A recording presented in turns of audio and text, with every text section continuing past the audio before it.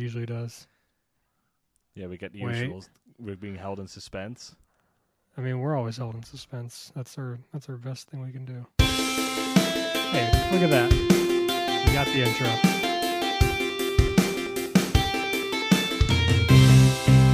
Hello, everyone. Welcome to another edition of the Pioneer Perspective. My name is Brad, otherwise known as Bradford, and I'm joined by Alex, who is also known as Alex Lockblane, and we have another fucking set to talk about because it's fucking bullshit, and this is so fucking stupid. I'm so tired of talking about spoilers. Please end my life. Like, can we just have... I also just love the fact that they sent the fucking Pinkertons out, right? Yeah. To get this guy. And we, last week, was it last week or like the week before, whatever? We were like, we don't want to talk about it because, you know, it's spoilers for people. Maybe you like take the wind out of people's sails. No one got a spoiler. Mothership just dropped it all at once in like a big tweet thread. Like 3 days later, they just dropped it on Twitter. Like, what the fuck? Literally, like, I jokingly said, like, but this set should have been called Afterthought. Like, not Aftermath. Like, they're just like, oh yeah, here's some characters we had left and some places, so like, here's some cards, right? We'll dump them on Twitter, good luck. Oh, by the way, they're standard legal. Like, yeah, this is a very weird set. We already talked about this set being kind of weird even when it was announced, and then we got more information. Because like first we saw it and we're like, Aftermath. So we're getting like a double set, kind of like the Midnight Hunt kind of situation. Yeah, that's kind of cool. And then as we got closer, they're like, by the way, it's like a 50-card set. It's a mini set. And we're like, okay.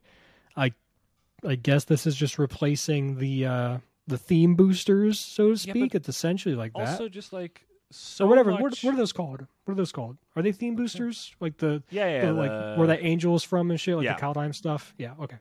But even just like a lot of these cards don't have flavor text, or the flavor text is like the most generic shit ever. So, like, apparently, like, a lot of Planeswalkers lost their spark, if not all, or something. Pretty much all of them. And so then there's now, Chandra. Like, a weird portal thing for regular people. Okay, so you see Chandra and Nissa holding hands, all cute. Nissa, by the way, everything's fine. Everything's fine. Nissa, Nahiri, Nahiri, sword hands are off. A card called Open the Way. Brad, open the way to where? The bridge to Terabithia. Supposed to be a story thing? Open the way to where? To the meditation realm where Bolas is coming back. It could have said in the fucking flavor text. No. What if I have a really cool way to revive this story to be really fucking cool? What if? Hear me out. All sparks went to Bolas. Yeah. In the meditation realm, I know that technically Bolas did lose his spark, right? In the meditation realm. Okay. What if? When he comes out of, like, he gets broken out of the meditation room or whatever, and, like, by him coming in contact with the real world once again, he actually regains his spark and is the only person in the entire multiverse ripple with the spark. Effect of the Elder Spell or something that, like, gave him, like... Like, he's the only one with a spark now, and then, like, he's back as, like, the big bad or some shit. Like, I think that'd be it. I would be okay with him coming back as the villain in that type of sense. I'll be honest, Brad. At this point, anything's better than, like, the random bullshit we're getting. Like, it's... Jesus Christ. It's so all over the place. Do you think we're going to get, as we approach, you know, after Aftermath is done, what's the next set? Is it Eldraine? Eldraine. Okay. So we're not getting a summer set?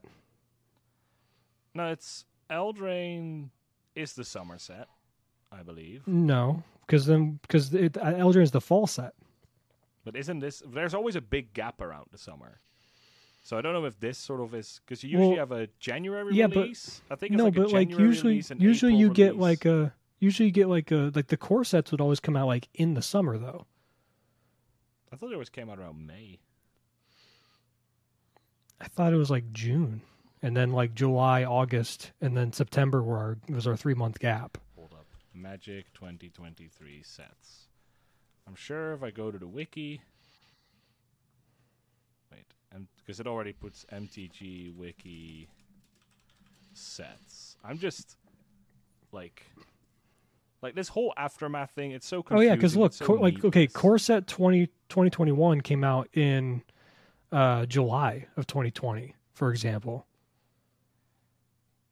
Was there a 2022 core set? We're going to get Wilds of Eldraine and Lost Caverns of Ixalan are still this year. So then together with March of the Machines... No, it's not. And All Will Be One... Oh, according to the wiki it is. It says 2023 Wilds of Eldraine, 2023 Lost Caverns of Ixalan. And that would give us 4 Ixalan's supposed to be the January set. Is it? It's supposed to be the winter set. That's what it said on the thing. Lost Caverns of Ixalan release date.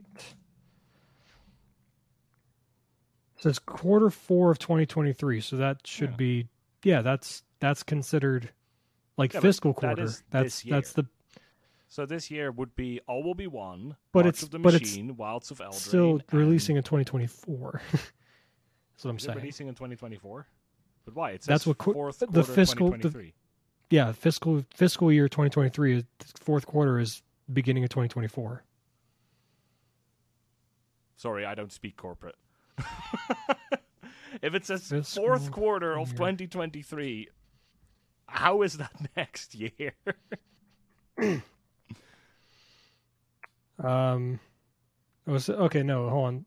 Yeah, Q4 is the fourth fiscal quarter, which says it runs from October 1st to December 31st. Dude, I swear I saw them say it was the winter set. There is no fucking way, absolutely no way, that we get... It doesn't make sense. It doesn't compute in my brain. Why? Because we would have to get an October set or a September set if they want to push it back a little earlier, and then a December set. It doesn't make sense. We get like a September set and a November set or something. There's usually a pretty large gap around summer, so I'm not. But then we'd get a February set or a late January set the next year. Like last year, we got Streets of New Capenna in May. And then Dominaria United didn't drop until September. So there was a huge gap around summer, which is usually the case. Yeah, but like, dude, I wish they'd bring back core sets. I guess that's the whole point of this. I want something like a nice stopgap in the middle of the summer and only like a couple, maybe 3-month gap, like later on. I always don't know. I dislike don't like the summer gap too. Like I agree. Like it always feels like you get pelted with sets throughout the year, and then in the summer you get like nothing. Yeah, and then that's when you have like the stagnation of like, do you think, Alex? They get stagnation around summer when people have the most free time. Yeah, do you think going back to Pioneer's horrible time of the combo thing for like 9 months, right? If we had no, that was 2020, right? Yeah, 2020, because Theros came out in 2020, right? Wasn't it 2019? Wasn't it end of 2019? Was it 2019? I think it was the last set of 2019. Damn, did we start this in 2019? August of 2019? That's when we started the podcast then, because that's when the bans happened. Yeah, but the bans were after. Yeah. 2019. It was the end of the year. I don't know, bookkeeping. Pioneer inverter ban. We already have, August 4th, 2020. No, it was 2020. Oh. Because but Theros was out for a while. I think the next set was out before. No, Theros came out in January or February of 2020. Oh, because I remember it was after Ikoria that Inverter got banned. Because I remember people playing Yori on Inverter, which was just the worst idea for a deck I've ever heard in my life. So, like, I still remember that. I'm playing against that deck, and it's like, wow, this is so much worse than regular Inverter. If people kept doing this, we wouldn't have to ban it. Well, then my idea of like, hey, would this be fixed or whatever? If because we had Ikoria come out in April, and then we had frankly, if we wanted a bit of a shakeup around summer, with Aftermath would have been perfect for that. If this dropped like in 2 months. Instead of so close after the and also set. Wasn't a garbage set. So we'll talk about the cards. It's a 50 card set, so obviously we weren't going to do a top 10. But frankly, I don't know if I could have made a top 5. I could make a top 1. I mean, I could have probably made a top 5. There's a couple of okay cards in here, but the set is really weird. It reads like Commander Legends 3. Like there's just a bunch of cards in here. actually, let's just get started talking about cards. We've got the Magic. Well, real quick, I want you to say what you were saying to me before we started recording. You were saying something about how like long the cards are in like terms of text. Oh, yeah. The what did I say exactly? Like, there's just walls of text on all these fucking cards. They do a billion things. They don't have room for flavor text. Yeah, they don't have room for flavor text. Like, all right, so we have Tazri, Stalwart Survivor, but there's no room to say anything about Tazri. But I just want to read this out as perhaps the most egregious card in this set that reads the most like a what the fuck were they even thinking card. So afterwards we'll go in the order that they're in the card image gallery. But Tazri, Stalwart Survivor, 2 and a white for a 3/3. For a legendary human warrior. Each creature you control has tap. Add 1 mana of any color of this creature's colors. Spend this mana only to activate an ability of a creature. Activate only if this creature has another activated ability. Then it has 5 colors, Wooburg, and tap. Mill 5 cards. Put all creatures with activated abilities that aren't mana abilities from among the milled cards into your hand. It's a lot of words for a card that doesn't do much. Oh, yeah, no, this card doesn't do anything. Like, this is like the Goldberg machine. It doesn't even add it to your battlefield. It just adds to your hand. This is like the Goldberg machine of cards. Like, you do a billion things and jump through 100 hoops when building your deck, and you end up, like, drawing 2 cards. Like, for 5 mana. Yeah. And you probably got like 2 mana off your creature. So like you have an activated ability that is about a divination. This is just like a you might as well just play like fucking what's it called? Golos. Like instead. That's like the same idea. I feel like at this point I would rather play a 3 mana 3/3 vanilla so I can't make the mistake of doing other things than attacking with it. Yeah. Well, when you were saying that a lot of these cards don't have flavor text, oddly enough, the ones that have the most flavor text, while also have most of them having the most text in general, are the multicolored cards. Like, I would say about half, maybe more than half, have flavor text. And we'll talk about this one a little bit later because this is my favorite card of the set. It's Ob Nixilis. I love his flavor text because, Alex, we need this as a fucking story. It says, stranded on New Capenna without a spark, he faced 5 families out for blood. Like, can we get that as can we go back to New story? That's like, fucking sick. Ob Nixilis just fucking I don't give a shit about going back to Capenna, but could we just get this as like a one-off story just for fun? Yeah, it's so good. Like that. Oh like, yeah. A lot also of these, remember what I said. What you said with like too many cards, no flavor text. But most of the flavor text that is on these cards is just like shit's broken. We gotta rebuild it. Like there's so little going on in this set. It really feels like an afterthought. We're just Copper Code Vanguard. I suppose we can start talking about the cards unless you have something else you want to add. Because you seem to have a revelation. I have one thing I want to say.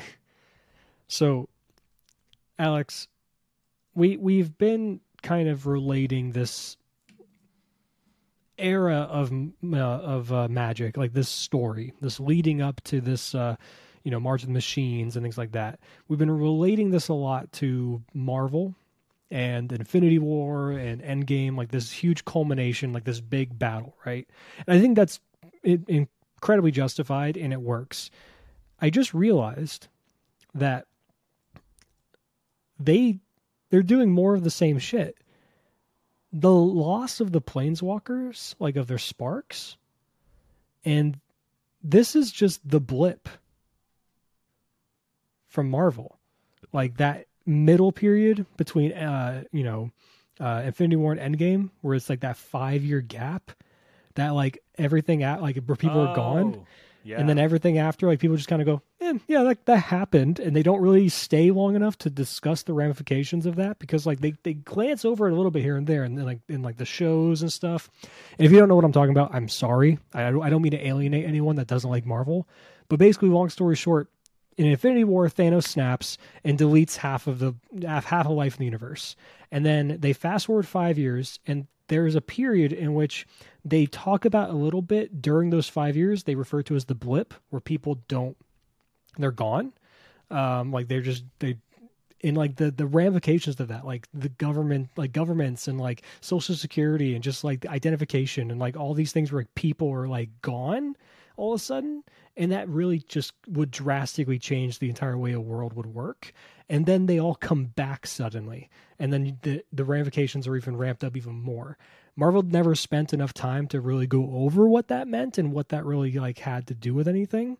And I'm kind of worried that they're going to do the same thing here in the story for MTG, where it's like all the Planeswalkers lost their sparks. There's this cool thing of like Ob Nixilis like needing to like take on all the families of New Capenna, and I'm sure there's other flavor text in this set that can kind of like hint towards things of like this should open up all these windows and like doors and shit to the ramifications of like holy shit, there's no spark anymore.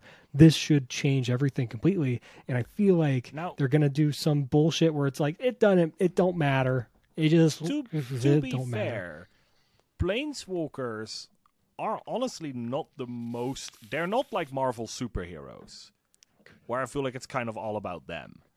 Where, like, if you look at, like, Ravnica, it's like, if there's no Planeswalkers around, well, there's plenty going on Ravnica. And because Planeswalkers, since the Sundering... Is it the Sundering? The Mending. All the way around. The Mending. Aren't gods anymore, right? They can't do like what Bolas did and just arrive on Amonkhet and just in a matter of 2 days like flip the whole plane on its head. Like they're not that powerful anymore. So they're often just like above average, right? I feel like there's plenty of legendary creatures in Magic story that could beat the shit out of most Planeswalkers. So like they don't have that, it doesn't have that big of an impact, but in a game that is its story is centered on Planeswalkers, you'd at least hope that they do actually, spend some attention on it. But you're supposed to be one. yeah, now here's true. the question. Are we Planeswalkers anymore? I guess not. I guess we have So, to like, ask what are Nissa we? to open the way to wherever. Yeah. All right, whatever. Let's get at the cards. This is like it's a really weird set. I hope they never do it again for both gameplay and story. Yeah, or they significantly improve. Or they it, execute it in a better way. Yeah, this set's hot garbage for the most part, but there's some cool cards in there. So start with Coppercoat Vanguard, 1 and a white for a human soldier, 2/2. Each other human you control gets +1/+0 and has ward 1. So just a pretty decent Lord kind of effect in mono white. For example, it makes Thalia even more obnoxious to kill. So that helps. Now your Fatal Push costs 3 mana to kill her. So in that way, this card's actually pretty decent. Provides immediate value. I don't know if you want to run this. I could see this as like a 1 of 2 of 3 off. I don't think it's it's not as impactful as like a Thalia's Lieutenant can be. But it is fairly strong. But I mean, here I just want to point out the stupid flavor text, and then I will stop talking about this. It was a time for rebuilding, but first Ikoria's wrecked cities had to be cleared of monsters. So, on Ikoria, humans keep fighting monsters. I'm very glad I got that end update. Of the story, didn't the end of the story of Ikoria say they were just cool now? Isn't that what happened? Am I misremembering? I don't know, but the thing is, it says, after Ikoria settles again, humans are fighting monsters again. I'm like, wow, I'm very glad I got that update. I hope I get a card on Innistrad that's going to tell me that they're still zombies, because I was worried they were gone. Fuck off. I may have a hot take about this card, though, Alex. This might be Pioneer's closest thing to a Drogskull Captain for humans. What's Drogskull Captain again? That's the Spirits get Hexproof that Modern has. 2/2 for 3, +1 in Hexproof. I mean, Hexproof and Ward 2 is a hell of a difference, though. But isn't it Ward 1? It's Ward 1. Yeah, Ward 1 and Hexproof is... Now, yikes. I agree. And I think it's a good thing it's not hexproof, because do you want Drogskull Captain in the fucking format or anything like that? I don't want people to if you're a go into Spirits double player, drug skull captain, and then I just can't do anything anymore. yeah, because you're in Grixis, your sweepers are bad. Yay! Well, specifically because they're all 5 mana, they can't spell queller it, which is actually pretty funny. Like, that's come up before, like, plenty of times. Yeah. But yeah, I think, of course, it's not a 1-to-1 ratio, right? It's not that comparison. Mm-hmm. It is cheaper, which I think is nice. It is a pseudo lord in the sense it's +1/+0. And Ward 1, I don't think you can scoff at it, especially in an environment in which Pioneer has for the last year or so and still kind of is. I mean, yes, we have, sweepers in blue-white control, of course.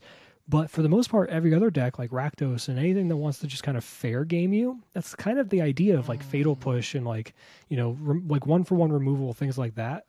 And I think this does go a pretty long way in making them stumble. I don't know. I'd have to see how the curve works. If Mono White's good, which I still think it's a pretty good deck, Rakdos decks have been on quite a few ritual suits recently. This already picked up when we had the PT and showed I had like 3 in his Rakdos sideboard, because it turns out if you can wipe the board of everything but Sheoldred, you're probably in a really good state. Yeah.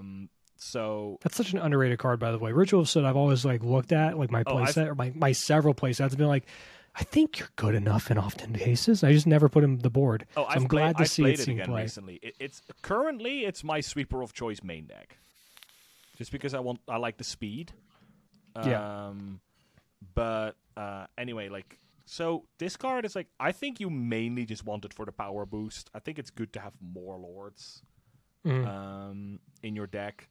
Again, it can stack really awkwardly with Thalia, because even though it's not as good when you get to your sweepers, or like when you get to the point of the sweepers, the first few turns, like just having these awkward cards that make these sweepers worse, that make the spot removal worse, means your opponent just ends up taking a bit more damage until they get to their sweepers, and that then makes it easier that, like, your opponent plays a sweeper, you play Adeline, animate Mutavolt, attack, and like if your opponent has taken like more chip damage up until that point, then that 3-4 points of damage could just make or break the game post sweeper.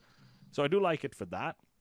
I can also imagine, but I mean this would have been very good if we still had Lurrus, I think, because we had the Orzhov Humans deck that ran whatever the 2-mana enchantment is from Kaldheim, that gave you humans +1/+1, and this card's just way better because it's an actual creature that can attack. So it would have been good there, but now I could see it show up. Mono White has some flex slots in sense of like that's often where you find Brave or Ossification or Invasion of Gobakal now, and if you just want to be as aggressive as can be, you might run this card in that slot instead. Well, I mean, I'm trying to think. My number 3 from last set, the white card, it gets hexproof indestructible for all your shit, right? Was that what it was? Or was it protection? So, no, like, I mean, playing, like... Which one do you mean? You mean Surge of Salvation or Invasion of Gobakal? No, Surge of Salvation. Oh, yeah, no, that gives hexproof and it prevents damage. Okay. Sources. Is there a 1-mana spell that, like, a protection spell that just blanket indestructible? No, that's or are they all 2 mana? That's Selfless Spirit, Heroic Intervention, that sort of thing. At least blanket your whole team. There's obviously 1 mana indestructible spells, but I mean, I don't know. Like, I think this card's really close. I think it deserves to be tested a bit. I could be convinced both ways. I could see this being overrated. Like, on paper, you're like, holy shit, this is good for humans.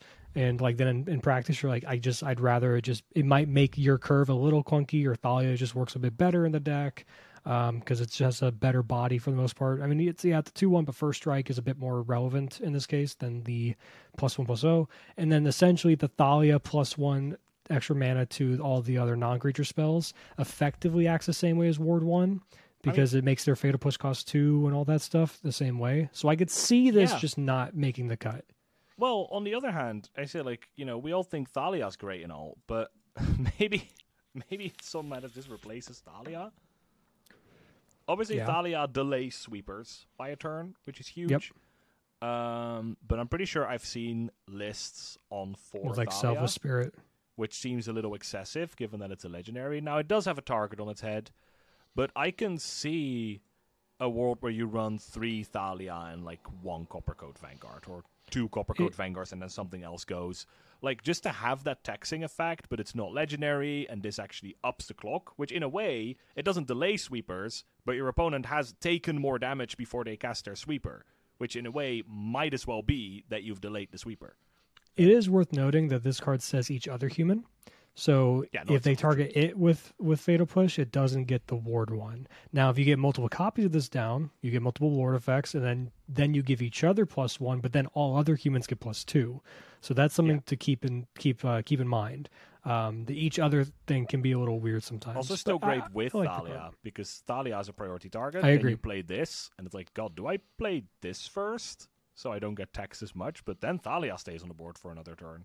So yeah. Just a random any 1-drop, and then like turn 2 Thalia, and then like turn 3 this plus Dauntless Bodyguard on either this or Thalia. Like that is a fucking nasty board. Yeah, like I said, I think this could work pretty nicely in the deck. But again, I can see both sides. Next we have Deification, which it's really hard for me not to read this at first glance as defecation. So there's that. Just get a little eraser, take the eye out. Deification is a 2-mana, 1 and a white enchantment that says, as it enters the battlefield, choose a Planeswalker type. Planeswalkers you control of the chosen type have hexproof. As long as you control a creature, if damage dealt to a Planeswalker you control of the chosen type would result in all loyalty counters on it being removed, instead, all but one of these counters are removed. So it's really a very interesting protection spell, so to speak, for your Planeswalkers. Worship, for people who know that card. Worship is an enchantment for 3 mana, and it says as long as you control a creature, your life total can be reduced below 1. So it's kind of worship for a Planeswalker type. Yeah, which makes sense because it's deification, which exactly. is, yeah. So I don't know what to think of this card, though. This one. You would think, right? Yeah, you'd think that a card called Deification would have flavor text, but no. No, it don't. Maybe they should start like changing the card backs for Magic cards and putting flavor text on the back of them. Just put stories on the back of the card. To be honest, everyone sleeves them. We play with so many double-sided cards that sleeves have kind of become mandatory anyway. Fuck it, put story back spotlights on the backs of cards. Why not? Right? They already released the story for a set. Why can't I just line up, Brad? We have the whole story written out. What if you took all the cards that weren't double-faced, because double-faced cards are always at the end of the set anyway, if you go in the image gallery, and if you would put the first 200 cards in a set in order, they would tell the story of the set. Wouldn't that be cool? Yeah, Can't have that, though. No, that's precious ink that we have to save money on, because...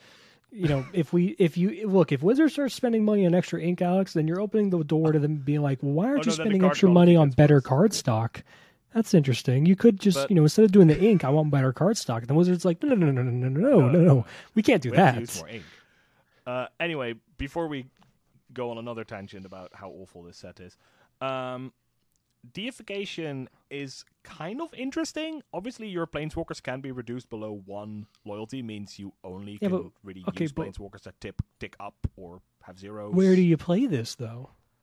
Well, the first thought that came in my head, which is kind of a fun combination, if Gideon you play Tribal? this, you name Elspeth, and you play the new Elspeth, which pluses to make a token. So, you can't lose your Elspeth. You've got this token machine. And if your opponent gets tired of constantly hitting your Elspeth and doesn't, then you might... Is that Elspeth in the art? No, who is that? Yeah, that's Elspeth, right? This is on Theros. I think it's Elspeth, yeah. Yeah, because she's dead. Yeah, and you see the helmet of Elishnor next to it, on these sort of... Oh, there goes the hope that... I know people were either hoping it was going to be either Elspeth or Gideon to take over Heliod's spot as the White God. It's Deification... She gets worshipped as a god, It's True, but Elspeth. she'll never appear, so they'll eventually lose faith in her because she's dead. She's gone. The story confirmed that. She's just dead. But Theros works in mysterious ways. It could even be an avatar of Elspeth. She could come back. That's fine. Well, it could just be and then we say it's an avatar of Elspeth instead. And then like, dude, I would love an Elspeth values, avatar card. Right? Like it could be like not exactly Elspeth, like it's an Elspeth that wouldn't know who Ajani is, but it's more like the values that Elspeth had personified. That could be possible. But I think the card is cool. I like it. I think a lot of the cards in the set are cool. It's just I don't know where they can be played for the most part. EDH. And this is fuck off.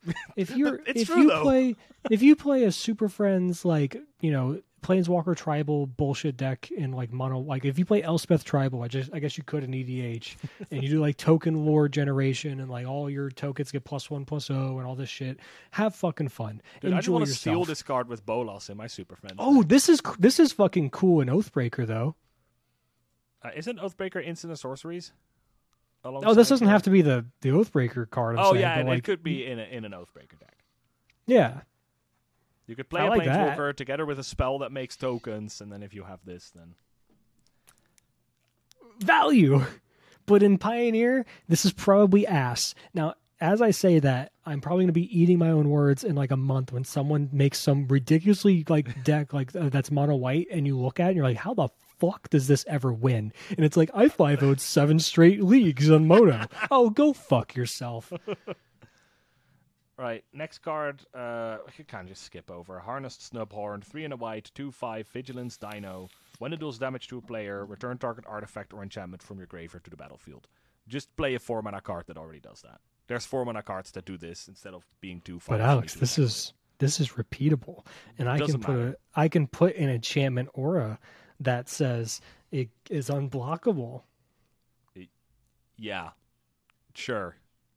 Good luck. It's a 5-mana investment for many manas worth of turns. In order to play like a 7-mana card. Worth. That sounds cool. And then you just have like a mill subtype. Oh, you can play Tazri. Tazri likes to mill cards. No, we're not. We figured it out. We figured it out. If only Tazri worked with triggered abilities, not activated abilities. Anyway, Metropolis Reformer is a... Dude, this art is fucking cracked. I love the Angels of New Capenna. They are my favorite aesthetic of Angels in all of Magic. Cool. I don't know. I don't know if they're my favorite. I think they're cool, but I'm generic in that way. So just like give me Star I think Angel. they're the closest thing to biblically accurate angels we can ever get in Magic because they're kind of terrifying looking. True. And, like, I want to they're get a very wheel in a intimidating. wheel with eyes. Yeah, give me the eye wheel thing. That'd be great. Anyway, it's 2 and a white for a 2/3 Angel Cleric, Flying Vigilance, and you have Hexproof. Whenever Metropolis Reformer is dealt damage, you gain that much life. So it's kind of just a decent defensive card, right? You can still attack your opponent with it. If they have like 2 power creatures, they get like double punished for attacking into this. If they have a big creature, you can block it and take it instead. Now, one important thing here is that I don't know if this is the way this is worded. This could be a triggered ability to gain the life. I'm pretty sure it is. So if you block with this and you die before you gain the life. So I'm fairly sure because it says whenever it is a trigger. So it's worded like old lifelink, which is kind of cool. Very unfortunate. But yeah, it's a 3-mana angel. You could Coco into it. Which means that... Now, I don't think the problem for the Angels deck is aggressive decks, seeing as they are generally on 40 life on turn 4.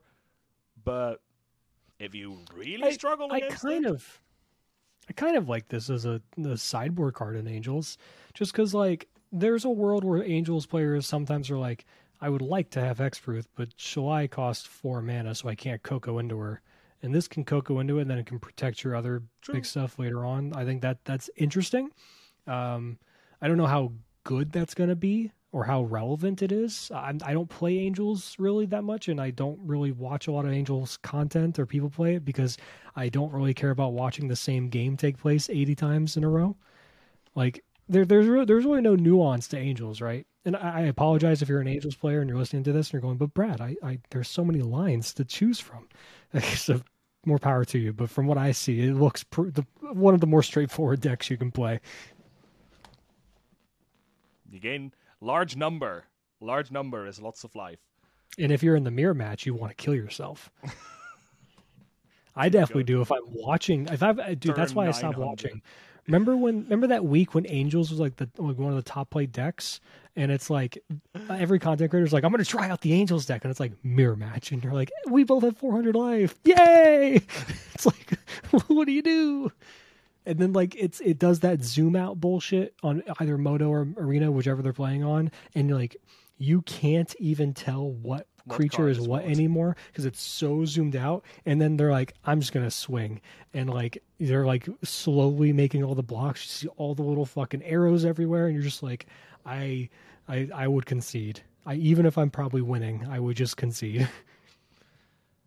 Fun thing for you Angel tribal players in EDH, by the way, it's this hexproof at least protects you from Tsabo's Decree, which is probably the card that I fucked over a player with the most.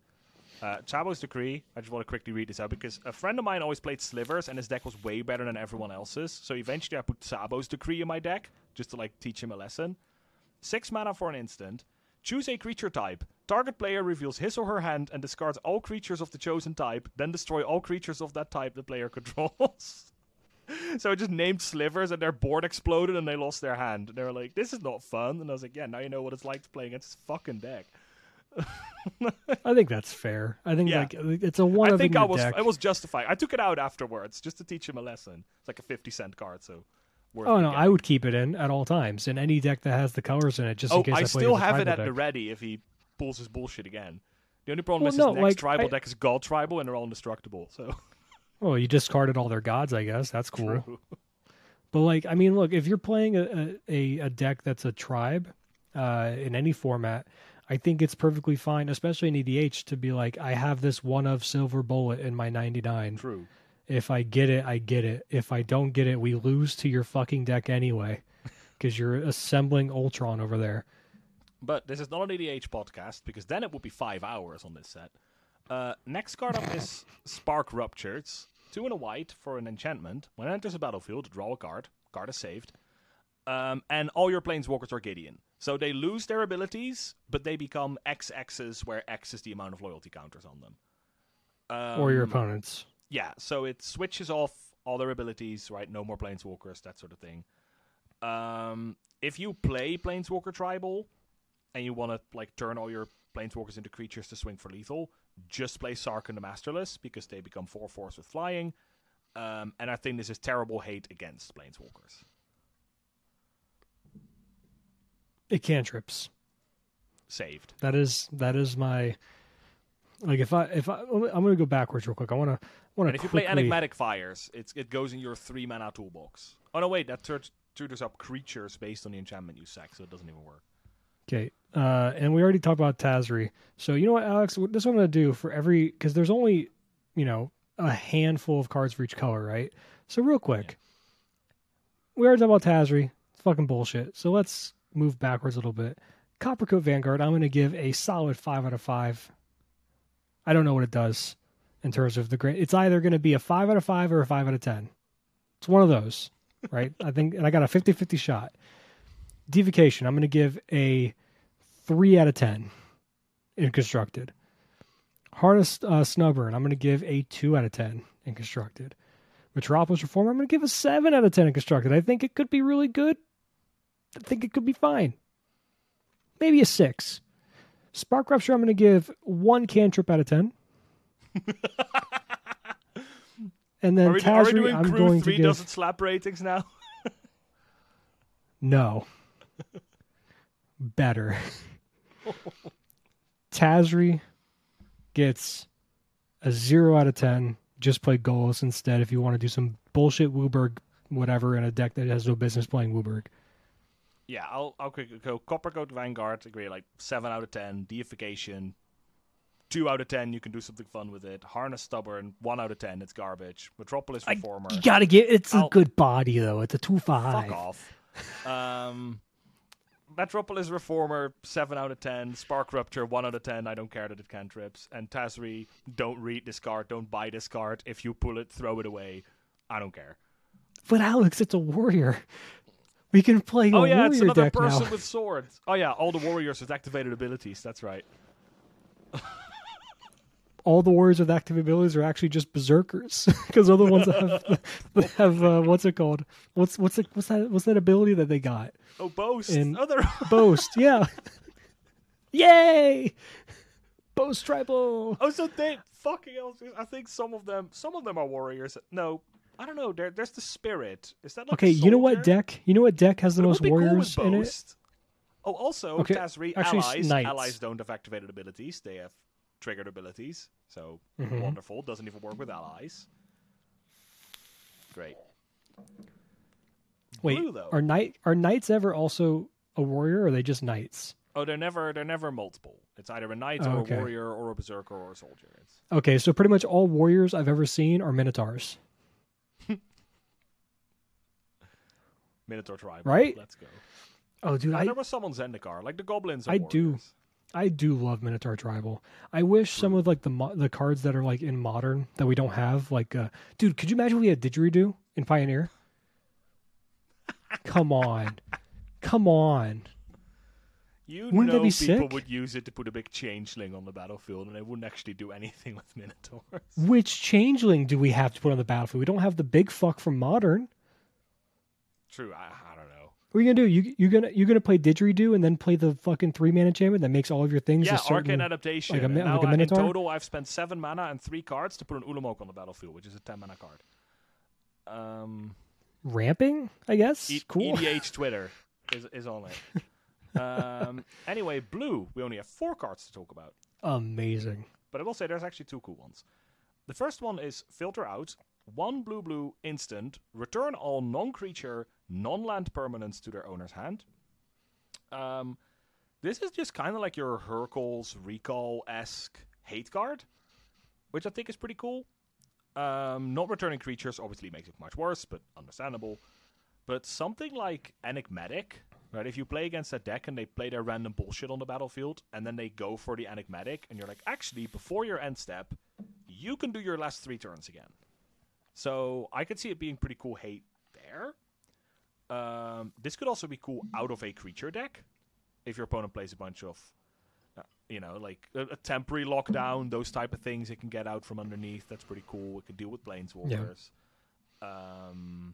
So there's cool stuff there. And you could potentially combo with it. If you have like Kinnan with your Mox Ambers and your, mana rocks and stuff, perhaps you can find a way to like pick him up again, like tap him off for mana, pick him up again, play him again, do sort of like an upheaval kind of thing. So yeah, this card's pretty cool to me. I don't know if it's great, but I think it's pretty sweet. I'll rate it now. This will get the signature 7 out of 10. Sorry, no, it's Filter Out. This gets the 7.8 out of 10. Too much water. There is a lot of water going on, but it looks like ink based on the art. Well, they're filtering the ink out of the water. That's what the merfolk are doing. Again, the flavor text is just Phyrexians were here. We are cleaning up. Thanks. The oil. That's oil. I'm an idiot. I wasn't even reading the flavor text. I'm just like, huh. And like when you said when you confirmed my ink statement, I was like, why is there ink in their water? They should just move. This is just, we've gone from Phyrexian pollution to regular real-world pollution. So they still have to clear it up. If Ben Shapiro saw this card, he'd just be like, yeah, just sell your house and move. The one that's covered in oil. Fucking Aquaman. He doesn't want it. This card's cool. It's fine. It's the epitome of fine. It's actually the epitome of everyone being like, this might be something. It's not. It's not something. I don't think it is. I'm going to be bold. I'm going to say it's a negative 15 out of 10 because fuck you for thinking this card's good. In reality, it's a 3 out of 10. Like if there's 2 ways you can go about this. It can be a pretty inefficient hate spell that works sometimes against the things you're trying to target against it, where you could just have more efficient things working for you anyway and try to like just play better counter spells or whatever and stuff like that. It hates on very niche things. So that's the first thing. It's just kind of inefficient there. And then B, when you try to do your magical Christmas land thing of like comboing off with it, it's going to happen once in 10 games. You're going to be really fucking happy. But then otherwise, you'll be like, I'm never playing, never playing this deck again. Yeah. So it is not very good. However, the art, as always, when depicting a wizardy merfolk person, is a 10 out of 10. Phenomenal. I will actually I'll get ahead of myself here real quick. I think the blue cards have the best art in this set. Well, actually, some of the black ones are really good. But yeah, I think so far what I'm looking at, just glancing through the cards, I think blue has the best art out of all of the colors, multicolored included. At least there's not a single blue card where I'm like, I don't like it. Yeah. Like they're all and they're interesting. They have a good amount of stuff going on. Vesuvian Drifter is amazing art. I'm always a big fan of that kind of visual stuff. Let's not get ahead of ourselves. Oh, whatever. They're all maybe playable anyway. So the next maybe play, this one is another like the dinosaur. Tolarian Contempt. 3 blue enchantment. When Tolarian Contempt enters the battlefield, put a rejection counter on each creature you control. At the beginning of your end step, for each opponent, choose up to 1 target creature they control with a rejection counter on it. That creature's owner puts it on the top or bottom of their library. So it's like 5 mana for the worst sweeper you've ever seen in your life. I would love to play an EDH deck that just says, like, it's just cards that have counters on them that we've never revisited again. Like brick counters from Amonkhet, rejection counters on this. Like, that sounds like a fun deck that won't do anything ever. And then play these. There's a card like from Ikoria, from like the Ikoria Commander set or something that like moves a counter from one thing to another. So then I'm just like, I'm gonna put a rejection counter on your enchantment. I don't know why. It doesn't do anything, but it's there. I just want you to know that I'm rejecting the enchantment you just played. I don't like it. I don't care for it. I'm going to be honest with you. I don't have removal for it, but I do have a rejection counter, so we can house rules it and say it doesn't work anymore. Is everyone else okay with that? I'm going to take an energy counter that's on you and swap it for a rejection counter because I would like you to leave. I mean, that actually is kind of funny. Like, I'm going to take away your energy counter. I get it now. I don't have energy cards, but you do, so I think this is kind of nice. Oh, I'm gonna take his poison counter and also put it on you. Fuck you. This card's ass. 1 out of 10. But you know what card's not ass? Training Grounds. I think this is a card that has potential to be like, something. But again, it's probably gonna fall into the category of like, makes you I feel hope smart. It works. Yeah. It's a 1 mana, so 1 blue enchantment. Activated abilities of creatures you control cost 2 less to activate, and this effect cannot reduce the mana in that cost to less than 1 mana. So yeah, you can do more Kinnan bullshit, I guess, stuff like that. Where would you put this? Like, what is your first thinking of like a card like this? Trying to come up with something. And I haven't put it all together yet, and it looked kind of bad, but like it's the first thing where I went. There's this card from, I think it's Midnight Hunt. And it has an activated ability of 2 and a blue, and it steals an activated ability of something from a graveyard. Like you exile it, and it gains an activated ability. Oh, and the fucking the zombie horror or something. Yeah, the zombie boy. Cool. Yeah, I was thinking at that time, like, what can I piece together that makes some infinite mana loop? Right? Can I find a creature with an activated ability that like taps for 2 blue? And then there's like a card from Ikoria that is 1 and a blue to untap itself, right? Like, can I find like some sort of nonsense combo there? Obviously, Training Grounds would help a lot with that. Because now the activated ability is 1 blue instead of 2 and a blue, and all the activated abilities you steal are discounted. So I could see Training Grounds with something. Obviously, now you've got Kenrith, and now all your stronger Kenrith abilities are suddenly really cheap. Maybe you can do something with that. I think it is a bit like cheesy deck you're going to feel smart for playing, but it's not actually good. But I do think Training Ground allows for stupid shenanigans, and I like that a lot. For that, maybe my favorite card in the set, just because I've had a lot of times where I was thinking, like, man, this card is just sweet. Like, I just want it. I don't know if I can do anything with it, but I just want to have it. Yeah, I'm always a sucker for cards that I feel like have potential to do something really broken and dumb, even if that never comes to fruition. It is 1 mana. It's a really cool turn 1 play for any combo deck. Like any deck that wants to do something like dumb, you always look for a card that can enable it at 1 mana to get the ball rolling immediately. Yeah, it just I think that's really important. So often we've seen like enchantments where we're like, oh, this could do something silly, but it's like an 8 mana card.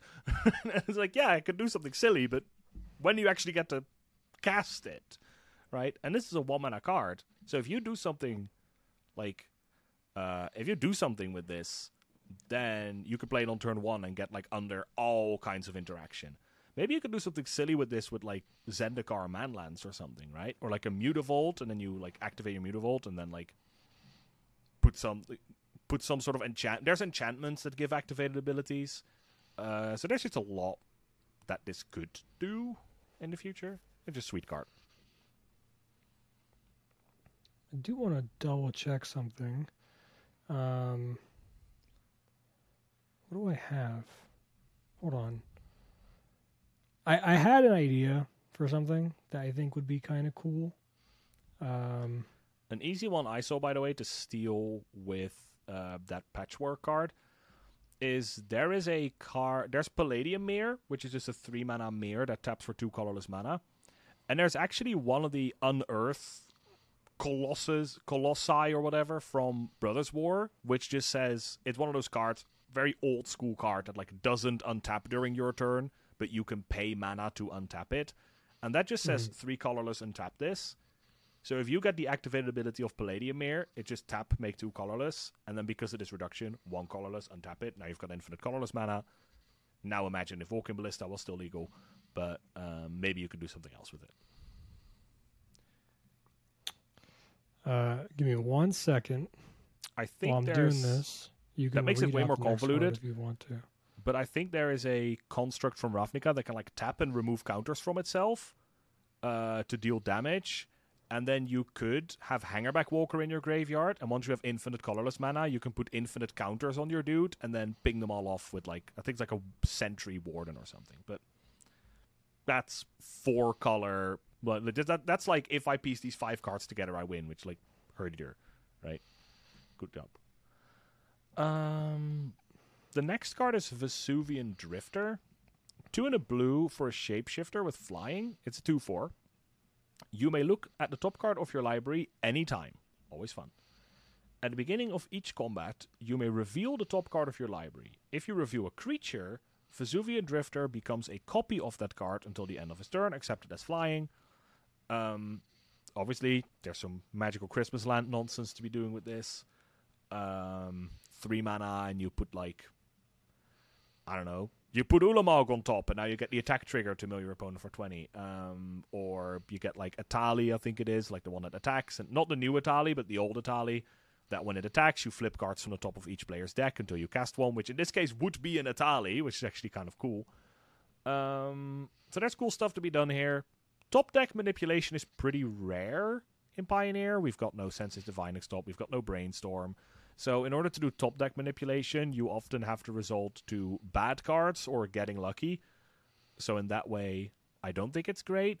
There are some, don't know from the top of my head, there are some creature tutors that say, like, put it on top of your library instead of putting it into your hand. So if you can combine it with something like that, you know, you can get some really cool shenanigans going, but it does feel like the juice is not worth the squeeze.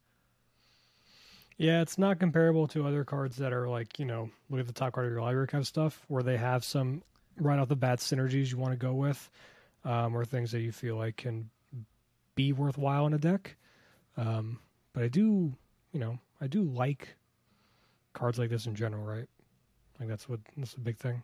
Yeah, that's a sweet card. And if you manage to give this haste, which it's cheaper, so in that way giving it haste could be easier.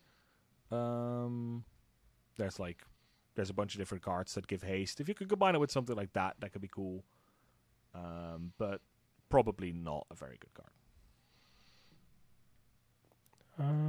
Hold on. Brad is looking for something. want to see if this works. So let me go. Shall I head on to the next card while you figure this out? That was the last blue one, right? Yeah, it was the last blue one.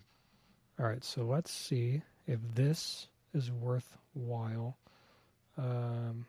Window that. Okay. I don't know if this is readable for people. It's readable for me. So, for the people who actually watch the podcast along, Brad just pulled up the cards, so he would be able to actually see them. I had no idea what he was doing made a here. little presentation. We were collectively left in suspense. Look at that. Can I zoom in? Oh my god, I can. So how about, Brad, with this new technology, you read out the next card. All right, so we have Ayara's Oathsworn, a 2-mana, 2/2, 1 and a black human knight with menace. Whenever Ayara's Oathsworn deals damage to a player, if it has fewer than 4 +1/+1 counters on it, put a +1/+1 counter on it. Then, if it has exactly 4 +1/+1 counters on it, search your library for a card, put it into your hand, and shuffle. I'm going to be honest, that second part feels like flavor text to me. I feel like that this, if you want to play like a Mardu or like Orzhov Knights deck, I think this is just a very solid 2-drop that you want to play in it. Yeah, I agree. And just like it just gets bigger and can get up to a 6/6 with menace and feels like a card they have to kind of kill. And then if it stays alive for that long, right? And then you can start searching for shit. They should be dead already if you've hit them this many times with a card that goes 2, then 3, then 4, then 5, then 6. And then not even counting your lords and your other curves, like you could play the 1/3 drop that humans plays to make 1/1 human bullshit things. Stuff like that. No, but like if you have it's called if you had like Luminarch Aspirant, it's a human, so Luminarch Aspirant, Thalia's Lieutenant. It's not like unheard of to put counters on this in another way. So I think this card is honestly, it's just pretty decent, right? I think it's a good drop in Knights, as you said. I think it's a serviceable human. I don't know if it's good enough. It feels like too many hoops. Well, I mean, humans doesn't really go into black that much anymore. Like Orzhov isn't really that. Is played. Not as much but as it's such a smaller percentage. And what I mean by that is like I don't think this is what puts like Orzhov humans back on the map to compete with white or just plain white. At least it's not specifically this card. Now there is another Orzhov human we might be able to talk about later, which might actually put Orzhov humans on the map. Also, I just have. Even though it does synergize with this card, we all know of my disdain for Luminarch Aspirant, so any reasonable 2-drop, I would probably rather play than Luminarch Aspirant. So, even though this goes with and Thalia's Lieutenant. Yeah, and Lieutenant, it goes well with. So, do we have any? Do we have a 2-mana Menace human in Pioneer? Probably, but. Keyword's been around long enough. I assume at this point we have a 2-mana Menace human, but I don't know. Is the hexproof from black or hexproof from white one have Menace, or is that no? That's lifelink. That one is a lifelink. I don't know. But yeah, it's a good knight, so I'm mainly excited for that. Yeah. Oh wait, did we didn't rank? Hold on. In my whatever. Hold on. Why can't I? You forgot to rank the blue cards. Okay, let's rank these real quick. Okay, I gave Filter out a -10. This one, Tolarian is a 1. Play it if you want. Play it in a goofy bullshit rejected counter deck. And I mean by the reject counters, like brick counters and shit too. Training Grounds has an 8 out of 10 potential to get fucking nutty, but also at the same time very well could be a 0 out of 10 because it just doesn't do fucking anything in the right deck. And 3 out of 10. Yeah, I'll go along with that. I think Filter Out is a little bit better, but overall. All right, back to the black cards. Let's look at Blot Out, which, look at this art, by the way. Yeah, it's phenomenal. I would have been very excited by this card. Chris Cold. Oh, he's the one that did the I made the joke about it. He did the thing in the ice thing, not thing in the ice, but like the Leviathan thing that's like the ice creature from Kaldheim. that cares about yeah. snow. And I thought it was funny that his name is Chris Cold. And he made a snow cart. Yeah. Look at this art. So good. What does it do, Alex? Is it worth playing for the art? Well, it's honestly pretty close. Blot out 2 and a black, 2 and a black for an instant. Target opponent exiles a creature or planeswalker they control with the greatest mana value among creatures and planeswalkers they control.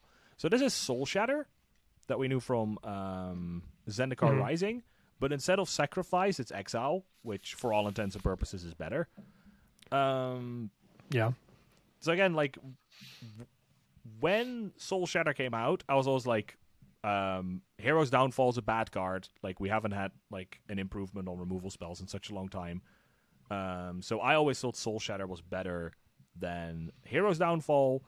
And when people played Hero's Downfall, I would think they should play Soul Shatter. So that now goes for Blot Out, but frankly, nobody really plays Hero's Downfall anymore. Because we've gotten removal since, and also just the removal is just too inefficient. So yeah. I don't think this sees a lot of play, but with that being said, the fact that it's exiles, so is a big upgrade. So if we talk about mono green, right, it's important to exile their cards there. If people start dealing with control, if you're playing control deck, people start dealing with that again with hexproof cards, think Carnage Tyrant or now Tyrannus Rex or whatever, the one from All Will Be One. If there's Bogles around, if people are playing Thrun, right? So there's a lot of cards that people could play, and some of them are even pretty reasonable main deck includes, where I could see, Blot Out is, a reasonable card to even main deck. So of the 3-mana black removal spells, this is probably the best one. Now, I know you don't have control over it, but 99% of the time you want to kill the card with the highest converted mana cost, because that's presumably the strongest card. So it's not that much of a restriction, and the fact that it avoids hexproof, protection spells, all these type of things is pretty big. I want to see this card in foil. This thing Soul is Shatter has insane amazing looking. art, but fuck, this art is so good too. This is also an uncommon. Soul Shatter is, a rare.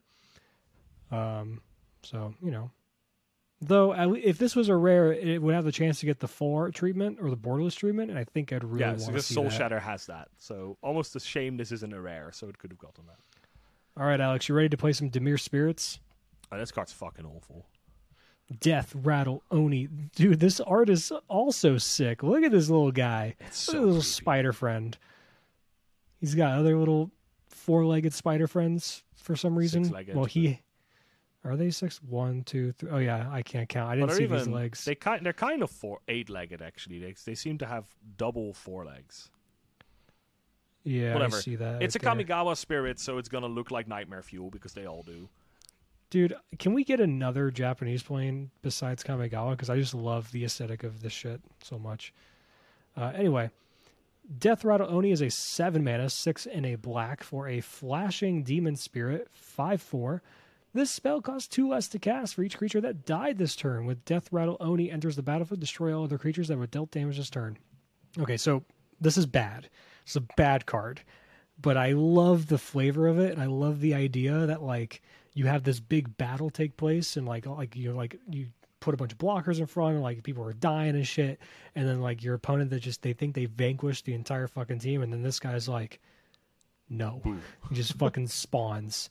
Look at there's a little cool portal he comes out of in the back too. Imagine you're part of the Yakuza or whatever the equivalent is in Kamigawa, and you're fucking fighting the other ninja and the other clan and shit, and you're yeah, we beat their ass, and this guy's this thing shows up.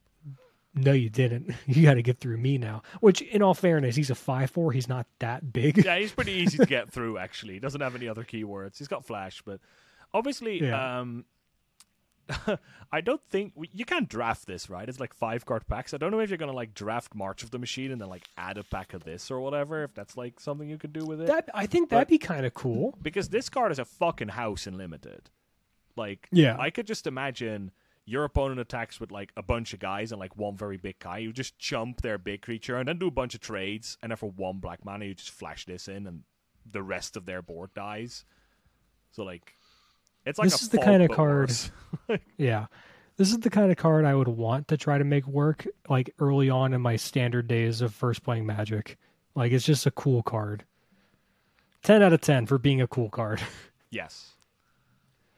All right. Hold on. I accidentally pulled the wrong thing. Now let's look at Markov Baron. I already So don't know about cool, this though. card. Oh my god, It's it looks so it's cool. so Look it's at the chair, man. that is That's a snazzy fucking chair. that is how the kids say serving cunt. That is definitely. You ever heard that? No. It's like all over fucking TikTok and shit. It's like she's giving mother, even though I'm pretty sure this is a guy. I'm Yeah, going to the pretend I didn't guy. hear that. What does the card do, Brad? If we've got any Gen Zers in chat, they know what I'm talking about. I'm hip with it. I know the shit. Yes. Oh my god, Brad. You are perpetually online. Yes. Okay, Markov Baron is a 3-mana 2/2, 2 in a black for a Vampire Noble with Convoke. It also has lifelink. Oh, and by the way, the Lord. Other vampires you control get +1/+1. And then just for good measure, it has Madness of 3.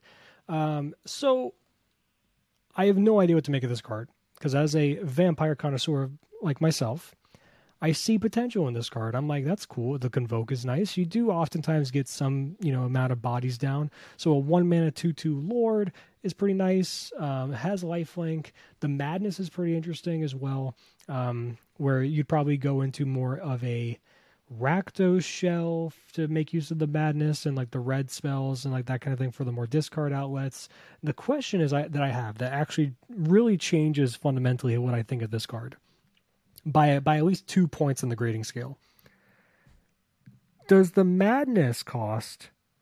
Is it possible to use Convoke for it? I assume so. It would be very weird if you couldn't. Like, would be a very unintuitive card.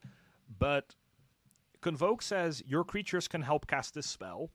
And Madness says, if you discard it into exile. When you do, cast it for its Madness cost. So you cast it for the Madness cost, and Convoke says your creatures can help cast this spell. Which I assume means that works. Yeah, I think this card's really cool. I don't know if it quite. The Convoke really helps. I almost wish this was just a 2-mana 2/2 with Madness of 3 instead of the Convoke stuff. No, I think the Convoke is what can make it pretty cracked. Like, now I'm... Really? Now, how wide can you go with Vampire? But I'm just thinking like Rakdos Vampires, right? I know you've got You Vicious can you Conquistador. can That's a go good pretty one-drop. wide. Yeah, but you've got a good 1-drop in Vicious Conquistador. You've got a decent 1-drop in Epicure, Yeah. which even works with this. You you've got have Bloodtithe Harvester as a good Knight of the Ebon 2-drop. Legion. You've got Knight of the Ebon Legion. You've got the other 2-mana, the Socialite. So I can imagine this very easily is either 1 or 0 mana. And there's a bunch of decent, small, low-drop vampires that generate blood tokens that you can discard this card to. Yeah. And, like if you go turn 1... Let's say you go turn 1 Epicure, turn 2 you play Bloodtithe Harvester. On turn 3, you play another 1-drop. Alright, so I know it's Magical Christmas Lands. But No. You can play this on turn 2. We're going to go turn 1 Epicure, turn 2 Bloodtithe Harvester. On turn 3, we play a Knight of the Ebon Legion, use a mana to crack the blood, discard this, then pay a mana. We can pay a mana, tap the Epicure, tap the Knight. So basically for 1 mana we've played this. And now we attack with the Bloodtithe Harvester for 4, and that puts a counter on the Knight of the Ebon Legion. Like, we can also... that seems like a pretty reasonable line, right? That doesn't sound too Magical Christmas Landy, and it's pretty strong, right? So I you think can it's also very just easily turn usable on 1/1-drop, turn 2 this card. Yeah, very but simply. Lords tend to be better if you play them after you've gone wide. So you first play your creatures. Granted, in my scenario, we also only attack with 1 creature. But, like, going on a later turn and just... Even, like, you might only play this on, like, turn 4. And then you just go, like, play a 1-drop, crack one of my bloods, use that 1-drop I've just played because I can't attack anyway, tap that for the Convoke, play this, draw an extra card. and then swing with the rest of your board. I think this is honestly a pretty good card. Like Rakdos aggro vampires, I could see it. Which we also have some, reasons to maybe go into Rakdos from last set, right? With the what's it called? The 3-mana one that can fling itself, and other cards with the thing. Yeah, absolutely. Obviously, we have white vampires from Ixalan. Mainly is Legion Lieutenant. I can imagine your mana base through like Secluded Courtyard, Unclaimed Territory, and stuff. You can just splash literally just Legion Lieutenant with only putting like 2 white sources in your deck, and the rest is just your rainbow tribal lands. Oh, actually, you've got what is it? You've got the Voldaren Estate or whatever. Yeah. So which also makes blood tokens. Yeah, so you could just go 4 Unclaimed Territory, 4 Secluded Courtyard, 4 Voldaren Estate, and that's 12 white sources, which is maybe you want 1 extra or something, but maybe with 1 extra is easily makes Lieutenant splashable. And then you're just a Rakdos deck. The rest of your mana should probably all tap for black, so you can use that to like Thoughtseize and Fatal Push and that sort of thing. And then you can build, I think, a pretty reasonable Rakdos aggro deck. I do think I've actually kind of like talked myself into this as I'm thinking about this. Where like I was saying, like I wish it was kind of like a 2/2. The reason now I'm kind of like okay with it because I'm thinking about like the turn 1 play, Convoke, and just like even the simple thing of like just immediately getting this down on turn 2. Yes, that effectively is the same thing as playing a like the Lieutenant, like the Lord. However, this dodges Fatal Push pretty early. Like it's most decks don't revolt as early as turn 1 and 2, right? Or if they do, like if they do have something that makes like a blood token on turn 1, and on turn 2 they crack the blood and then Fatal Push, I think I'm pretty happy about that, honestly. Yeah, but we're also we're talking ceiling floor, right? Yeah, well that's my floor. That's my floor. It's just basically a 2-mana Lord. Yeah. Which is perfectly fine. And the top end is this card is 0 mana, or it even draws you a card. So the ceiling is pretty high. And I can even imagine if you run this Rakdos deck like really aggressively and you run like a bunch of blood synergies, maybe you even run like Shrapnel Blast or something, right? If you have plenty of ways to generate blood, and now you're playing a very aggressive Rakdos deck that also runs a burn spell that does 5 damage, which can even kill Shieldred in a pinch if you're facing that. Yeah. So, yeah, I'm a fan. And if you give this, what is that called? What is that ability called that like the thing with the fling thing has? When it targets it, puts a counter on it, it gains backup. Let's say you back up this as a 3/3, and you just feel like you need to fling it. It does have lifelink, which is relevant. Yeah. So you fling at something, you gain the life back. I'm liking it. And then of course, Sorin tying it all together. This is a card that I think I completely forgot about Sorin. I was thinking of a vampire aggro deck. I just forgot Sorin exists. Yeah. And now, I can honestly imagine a version that doesn't even run Sorin because it's just so low to the ground. Like I'm thinking a deck that's but Sorin's a 3-mana planeswalker. I feel like you still play it even in an aggro deck. Yeah, but if you don't cheat anything in, I don't think it's like as well. Then you would just play. Necessary. No, you would still play Dusk Legion Champion or Dusk Zealot Champion, whatever it's called, the 5-mana one. Champion of Dusk. Yeah, you could run it with Champion of Dusk and Sorin. I'm also just thinking like budget concerns. If people are like, oh, I think Rakdos aggro sounds cool. I don't think. I mean, that's not a very budgety deck, Alex. If you want to play some of your Shocklands and stuff, you can get away with not playing them. You might I guess. Already have it, right? You might already have those and not have your Sorins, which is of course set mythic. So of course he's very. But expensive. how do we justify playing Rakdos and not playing Fable the Mirrorbreaker? Well, because we're like a 20-land deck. Like we're an extremely low curve aggressive deck. Okay, fair. That's how I built. I built this deck with like 12 or 16 1-drops. Like I would go absolutely like 16 1-drops, and then like I might not even run Blood Tithe Harvester because it's like not aggressive enough, and just go like 16 1-drops, plus this, plus Legion Lieutenant, plus that Socialite card. Because it's also Is there a vampire that some I feel like I should know this? I think the answer is no. I think I've looked for this. We don't have a 2-mana 1/1 vampire that makes a token of a vampire, right? I don't think so. Like that classic, like that the goblin card, or like there's the no, the I don't zombie. think we do. So I think that'd be really nice for this kind of deck as well. That wants to go wide, and then it can also like you could do some cheating bullshit where like maybe like on like where it feels like this is gonna be awkward to cast, but then you just play the thing that makes a token, and then all of a sudden you're just casting it essentially for free, even if you're tapped out. That kind of thing seems really nice to me. But I am noticing we got to keep an eye on the time because we've been talking about this set for much longer than I actually anticipated. And I do. All right, well let's fly through these a bit faster. Okay, Urborg Scavengers is a 3-mana creature frog spirit. It's not a frog. I wish it should be a frog. Look at it. 2 mana. When it enters the battlefield or attacks, exile target card from a graveyard, put a counter on it, +1/+1/+1 counter. And then it has flying as long as a card exile with it had flying, and the same is true for everything else. It's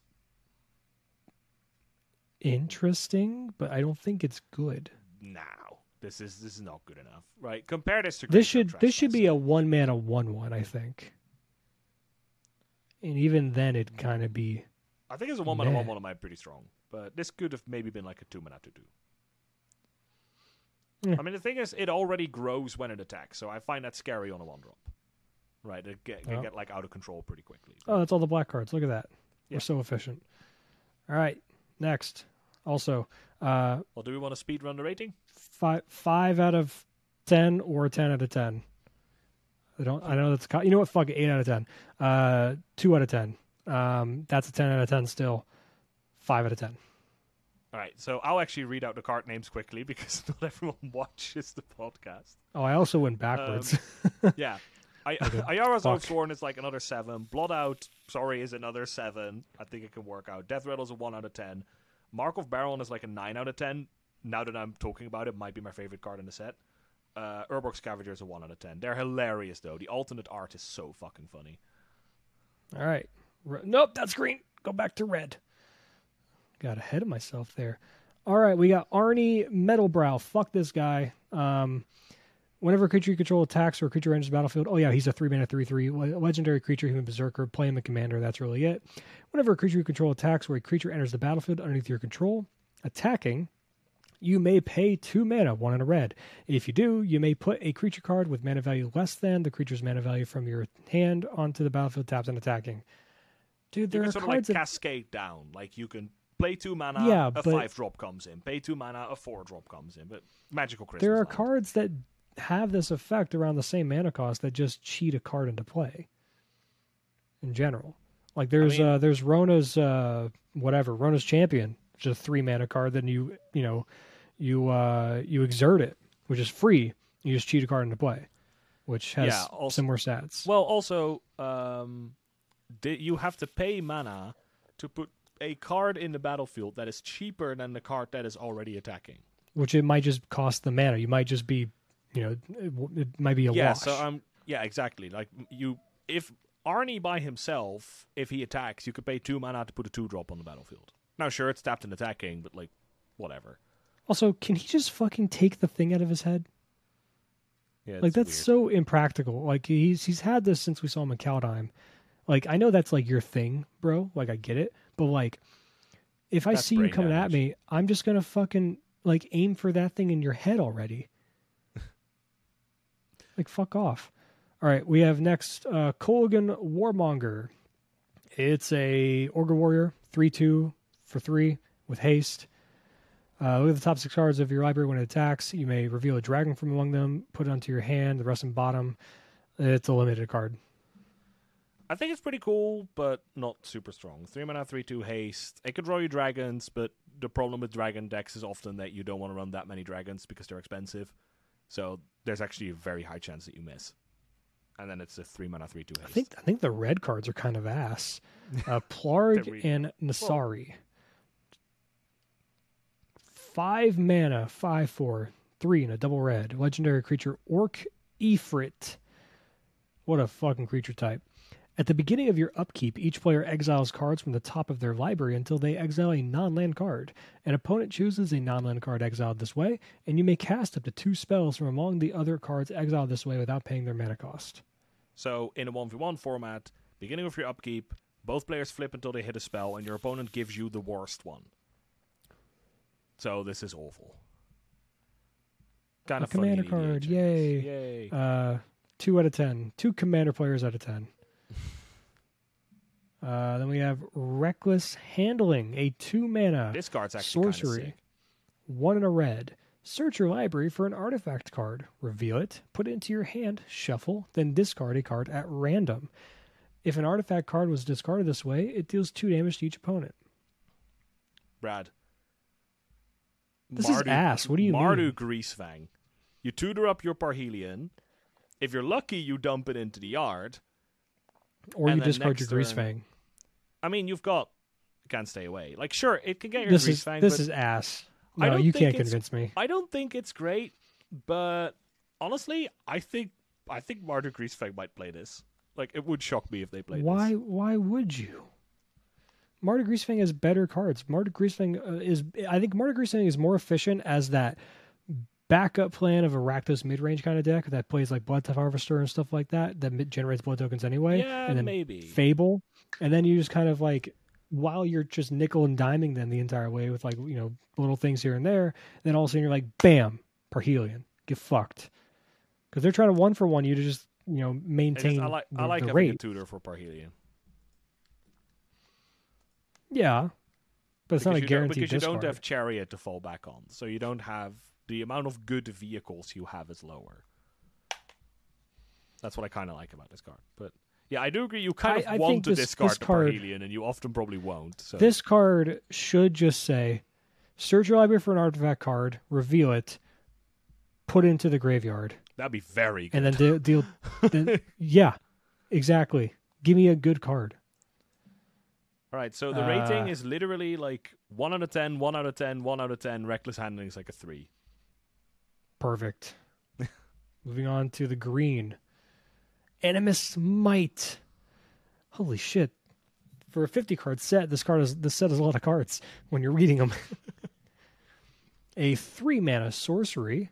The spell costs 2 less to cast if it targets a legendary creature you control. So it could be 1 mana. Wow. Target creature you control deals damage equal to twice its power to target creature or planeswalker you don't control.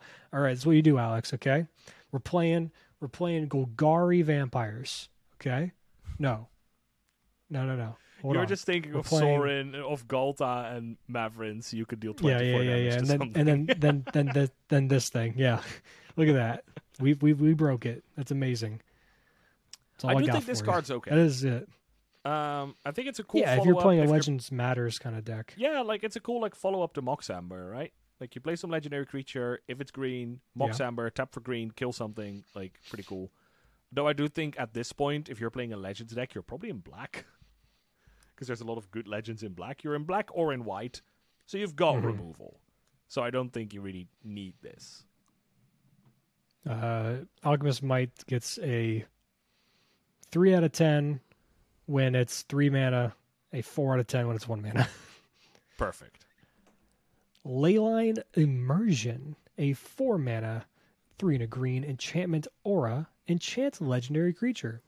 Enchanted creature has ward 2, and then you can tap it, add 5 mana in any combination of colors, and spend this mana only to cast spells. So you can't use it for abilities. You can't use it for like let's say you want to do like some what's the bullshit white card that we shit on earlier? That one, whatever. Or Golos. You can't do that stuff. You can only cast stuff with it.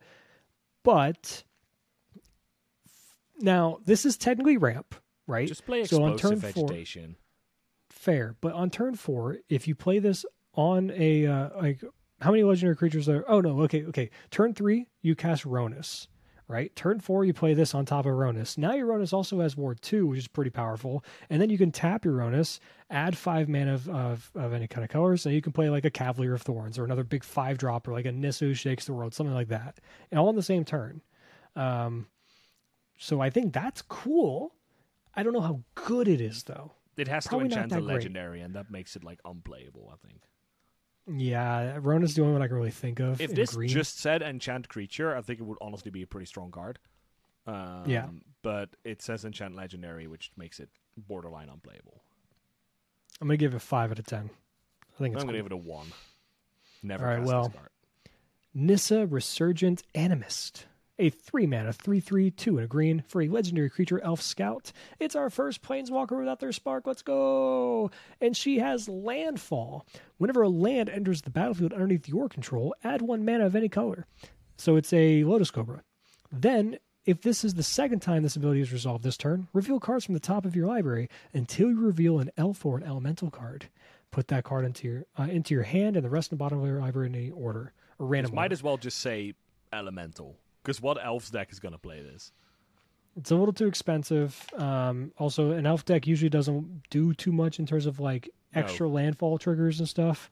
And if you build it in that way, you're not really playing an elf deck anymore. So, but I think this is really cool in elementals though, with like Risen Reef and stuff like that. Maybe. Yeah, I think this is fine in elementals actually. You already want to play like Lotus Cobra and stuff. Now this is a 3-mana Lotus Cobra. I don't know. I would try it. I would give it a good old try. But like if this grabs you an Omnath or something, or like another Risen Reef, or like I mean, the like cool thing is because it is an elf, but so you can find other Nissas, which is a bit convenient. I was thinking, can you build this in a way? Okay, in EDH, you could build this in a way where you only put 1 elemental in your deck and no elves and no other elementals, and then it's a tutor. But other than that, I think it can be value, but I feel like elementals never really struggles with value. It struggles with getting their shit killed. And this card doesn't do Are there any elementals that just essentially end the game when you play them? No, not that I know. Now, hold on. Now, Alex, it doesn't work anymore as this being your commander, but you could play Yargle and Multani and some fling shenanigans, and this is just in your deck as the only other, elemental, and there's your combo. Kind of. So you can now put the 6-mana card in your hand. Yeah. Yeah. Oh, wait, look, it's the card. Open the way. Very cute. I'll read it out this time. X green. Sorcery. X can't be greater than the number of players in the game, because this being a commander set wasn't obvious enough yet. Reveal cards from the top of your library until you reveal X land cards. Put those lands onto the battlefield tapped, and the rest on the bottom of your library in any order. Fucking banger in EDH. But it's explosive vegetation, kind of. It hits lands, not just basics. So if you play this in like an Eldrazi ramp deck, you can randomly flip over your Temple of the False Gods. Yeah. And I think there's a card from Midnight Hunt that is 4 mana. Look at the top 7 cards of your library. Put 2 lands on the battlefield. Rest goes into your graveyard. So there's now maybe a ramp deck there, but I don't really see it. EDH though, 6 mana, 4 lands, banger. This gets 1 EDH card out of 10. It gets X Tranquil equals 0 out of 10. Yeah. Tranquil Frillback. This art is wild. A 3-mana 3/3 dinosaur for 2 and a green. When Tranquil Frillback enters the battlefield, you may pay green up to 3 times. When you do, or pay this cost 1 or more times, just choose up to that many. So you can destroy target artifact or enchantment, exile target player's graveyard, you gain 4 life. So if you do this 3 times, that's pretty cool. If so, it could be a 4-mana Reclamation Sage. It can be a 4-mana what's another card that just hits the entire grave on entry? There's a Callous creature. Blood Mage. Yeah, there's that. That one does it for free at 3 mana. Yeah. And then you can gain 4 life, Night of which Autumn isn't... does this for free. The life gain on Night of Autumn is for free, but you could potentially get this numerous times. I guess. It's fine. I think it's a little too expensive. Do you think if it was a 2-mana 2/2, it'd just be too good? because it's on rate for everything else. Yeah, in that way, it would be like on rate for Night of Autumn and Reclamation Sage, and like, this would just be straight up power creep at that point. I feel like, yeah, like in that way, Enigmatic Fires runs Night of Autumn and sometimes Callous Blood Mage, and this would kind of be like both cards in the same slot in that way. Not really for Enigmatic specifically, because you'd have to actually pay the mana, and Enigmatic cheats the mana. Oh, and it would be a 2-drop secure. But anyway, you get the idea, right? It combines multiple cards in one. I don't think it'd be like busted, but it would definitely be like a lot stronger. The reason I can see this card being okay is if you can make use of the dinosaur tag. So if we go to Ixalan and we get some cool dinosaur stuff, we already have pretty powerful dinosaurs from Ixalan. It's just not enough because we've only been to I think with Rampaging Raptor, we're almost there. Yeah, like we're getting really to a good like Gruul or Jund dinosaurs deck. And if this is cool that you could run like an on-tribe piece of hate, so you don't have to resort to like a Reclamation Sage outside of an Elves deck. Right? That's what I like about this. And this feels more main deckable because a 3-mana 3/3 is playable in an aggressive deck, where Reclamation Sage is a 3-mana 2/1, which feels fucking horrible. Yeah. So then we have Undercity Upheaval, which is a 3-mana, 1 double green for a sorcery with Undergrowth.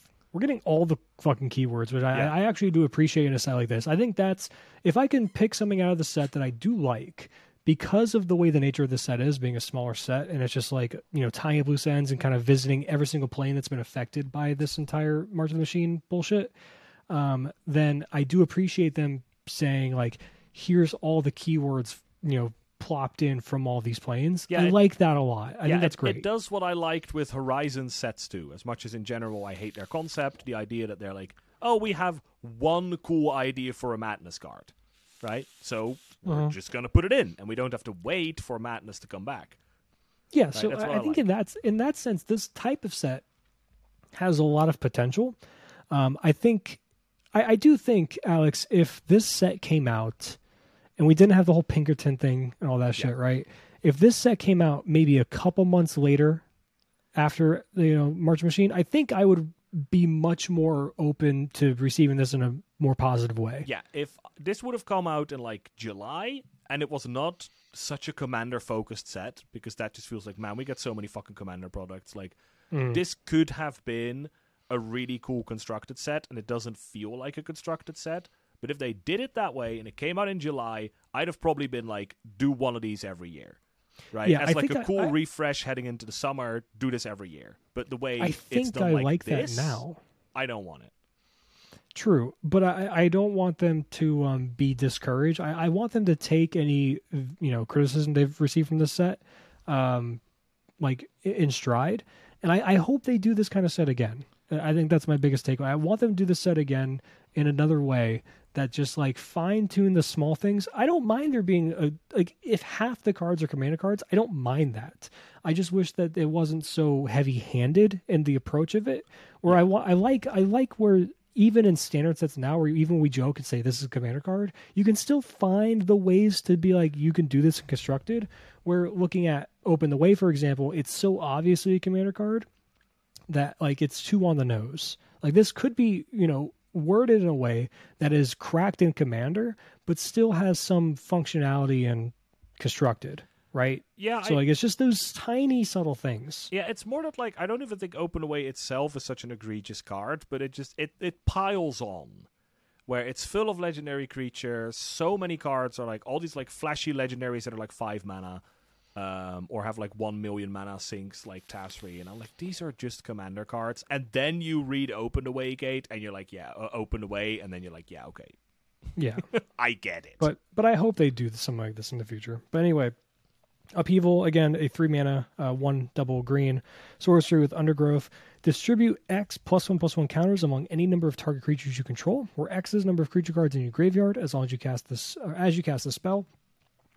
Which I think is really nice, because as you cast the spell, which means your opponent can't respond with a graveyard hate. Empty your yard in response, which is cool. Yeah, that's really nice, especially because of that sorcery speed. So that's a nice way to counteract that. Creatures you control gain vigilance on a turn. I think this is actually really, really solid. Yeah, that's cool. There's this would be cracked and fucking limited. I know that. Yeah, there's an elf from Ravnica. It's a 4-mana, like 1/1. I think it's a 4-mana 2/2 with haste, and it literally just has this effect, right? But for itself. Mm-hmm. I've played against that card. Someone being like, 4 mana, get a 15/15 with haste attack you. Right? That has happened to me before. So, well, the Golgari, the Golgari Raiders or something it's called. Yeah, it's the 4-mana 0/0. Yeah, and imagine running that and running this and just milling yourself for some sort of purpose, and like your backup game plan is just, I'm gonna beat the shit out of you with this random dork, right, when you're tapped out. So I think it's, I don't know if this card is actually would play, but I do like it. This card is sweet, right? This it's is appropriately costed too. It's not overcosted. Yeah, it's not broken. Like, I like it. You know, this and Golgari Raiders and then Self-Mill just makes for a really cool F&M deck, right? Where you're just gonna put some bunch of hasters and other aggressive crap in here, and some green creature with trample, and you're gonna make it a 30/30, and you're gonna one-shot your opponent. Cool. I like it a lot. Also, these are all the cool. I give the 10 out of 10 for just card design. Yeah, it's I don't care about how playable it is. Okay, we're into the multicolored shit, which is the bulk of the set. So we first have Calyx, Guided by Fate. Now, some of these I haven't really seen. I watched the leaked stuff when the guy was opening them, and I paused on some of the cards to look at them. I didn't do it on all of them. This is one I haven't really looked at. So Calyx, Guided by Fate, a 3-mana 2/2, 1, a green, and a white for a legendary enchantment creature, human druid. With Constellation, whenever Calyx, Guided by Fate, or another enchantment enters the battlefield under your control, put a +1/+1 counter on target creature. Whenever Calyx or an enchanted creature you control deals combat damage to a player, you may create a token that's a copy of a non-legendary enchantment you control. Do this only once each turn. So it gets counters, or gives counters to things when you play enchantments, which is what you want to do. And then just make copies of enchantments. I think this, and for 3 mana, I think that's fine in this.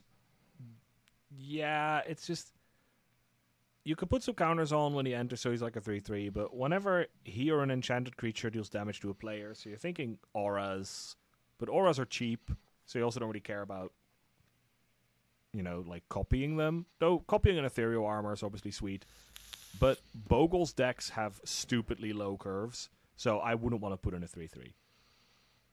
Yeah, but maybe this can be just like an enchantress type of card, right? Yeah, maybe, right? Like, he counts himself, at least when he attacks. He is an enchantment. Maybe in, like, the weirdest, grindiest, enigmatic matchup. Like, you get this out of your deck, and now you suddenly have this really threatening creature, because it's like, if you get to attack with this and connect, you just copy your enigmatic fires. Not fire, that's the same deck. You copy your enigmatic incarnation, or you copy your leyline binding, or like something like that. And that can get really scary. So typical for like, it's an enchantment creature, I could see this in enigmatic as like a bullet. And then we got Campus Renovation, a 5-mana Boros card, so 3 in Boros. Sorcery, return up to 1 target artifact or enchantment card from your graveyard to the battlefield. Exile the top 2 cards of your library until at the end of turn. You may enter your next turn, you may play those cards. I mean, it's refurbished for 1 extra mana that basically draws you 2 cards to play for the next turn, which could be relevant in a deck that wants to play this. But the problem is it's in Boros, where a typical refurbished deck that's trying to do like Godfrey's gift shit is usually in blue. I don't know if you want to go Jeskai with this. If that's worth it. I think just Azorius is fine enough. So, I mean, that's cool. I just don't know this can get enchantments and refurbishes, I think, is only artifacts. So, this is, it's definitely better than the dinosaur. That's for sure. But, other than that, this is fine. Nothing too special. Kind of feels like a limited filler. Ooh, this art. Ooh. Cosmic Rebirth. A 3-mana Selesnya, 1 green white for an instant. Choose target permanent card in your graveyard. If it has mana value 3 or less, you may put it onto the battlefield. If you don't put it onto the battlefield, you put it into your hand, you gain 3 life. This is actually just fine. 3 mana, reanimate a 3-drop or less, or just at instant speed, get a card back at the end of your opponent's turn to play it on the next turn, and you gain 3 life. Yeah, or if you're really late in the game, just in your turn, grab something, play it immediately. Yeah. I have a hard time thinking where on earth you play this, but I do think The it's colors actually are a weird. pretty good card. Right? Especially because it grabs a permanent. You can grab a Narset, or you can grab a temporary lockdown that your opponent just blew up, or so probably some banned shell because it is an instant. I actually like this in like the mono white book shell, which already plays a fucking shitload of 3 costs and less.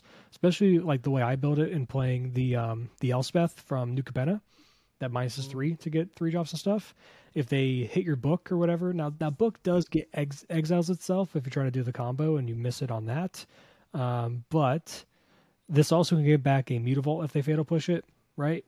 To get that back on the battlefield at the very least, and then you can play book and do your bullshit. Or you can just get back your, any of your fucking 2 drops and 3 drops in the deck, your Archon of Emerius, things like that. I think this is cool. I'd try it. Yeah, I think this is pretty sweet card. Shell is difficult, but if you find the right shell, I think it's a very powerful card. Denitha, New Benalia's Light, another 3 mana Selesnya card, so 1 and then Selesnya colors. Legendary creature, Human Knight, Vigilance, Trample, and Lifelink for a 2/2. Once during each of your turns, you may cast an aura or equipment spell from your graveyard. I wish this had a different text, because I like this idea of like it being in a night deck. I just wish it didn't focus on artifacts or auras, or equipments and auras, I should say. Yeah. Yeah. That was disappointing. It feels to me in a similar way. Like, I'd probably put this in a Bogles deck before Calyx, that's for sure. But in a similar fashion, for the sake of Pioneer, I don't think if you play Bogles, you're maxed out on SRAM and Light Pulls, and I would max out on SRAM and Light Pulls before playing this card. Mm-hmm. So for that sake, in Standard, there might be some Aura deck there. I think there's already an Enchantment deck in Standard, so could be cool there. At the beginning of your... so Feast of Victorious Deed, or Dead. Dead. It actually could be either. Dead. So 2 mana, Orzhov, so a white and a black for enchantment. At the beginning of your end step, if one or more creatures died this turn, you gain that much life and distribute that many +1/+1 counters among creatures you control.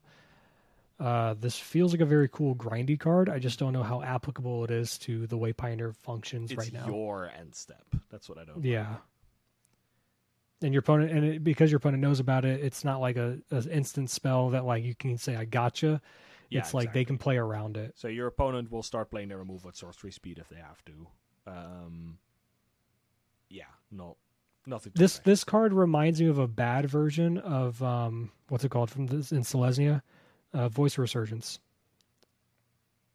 Oh yeah, if your opponent does shit in your turn, they get punished for it.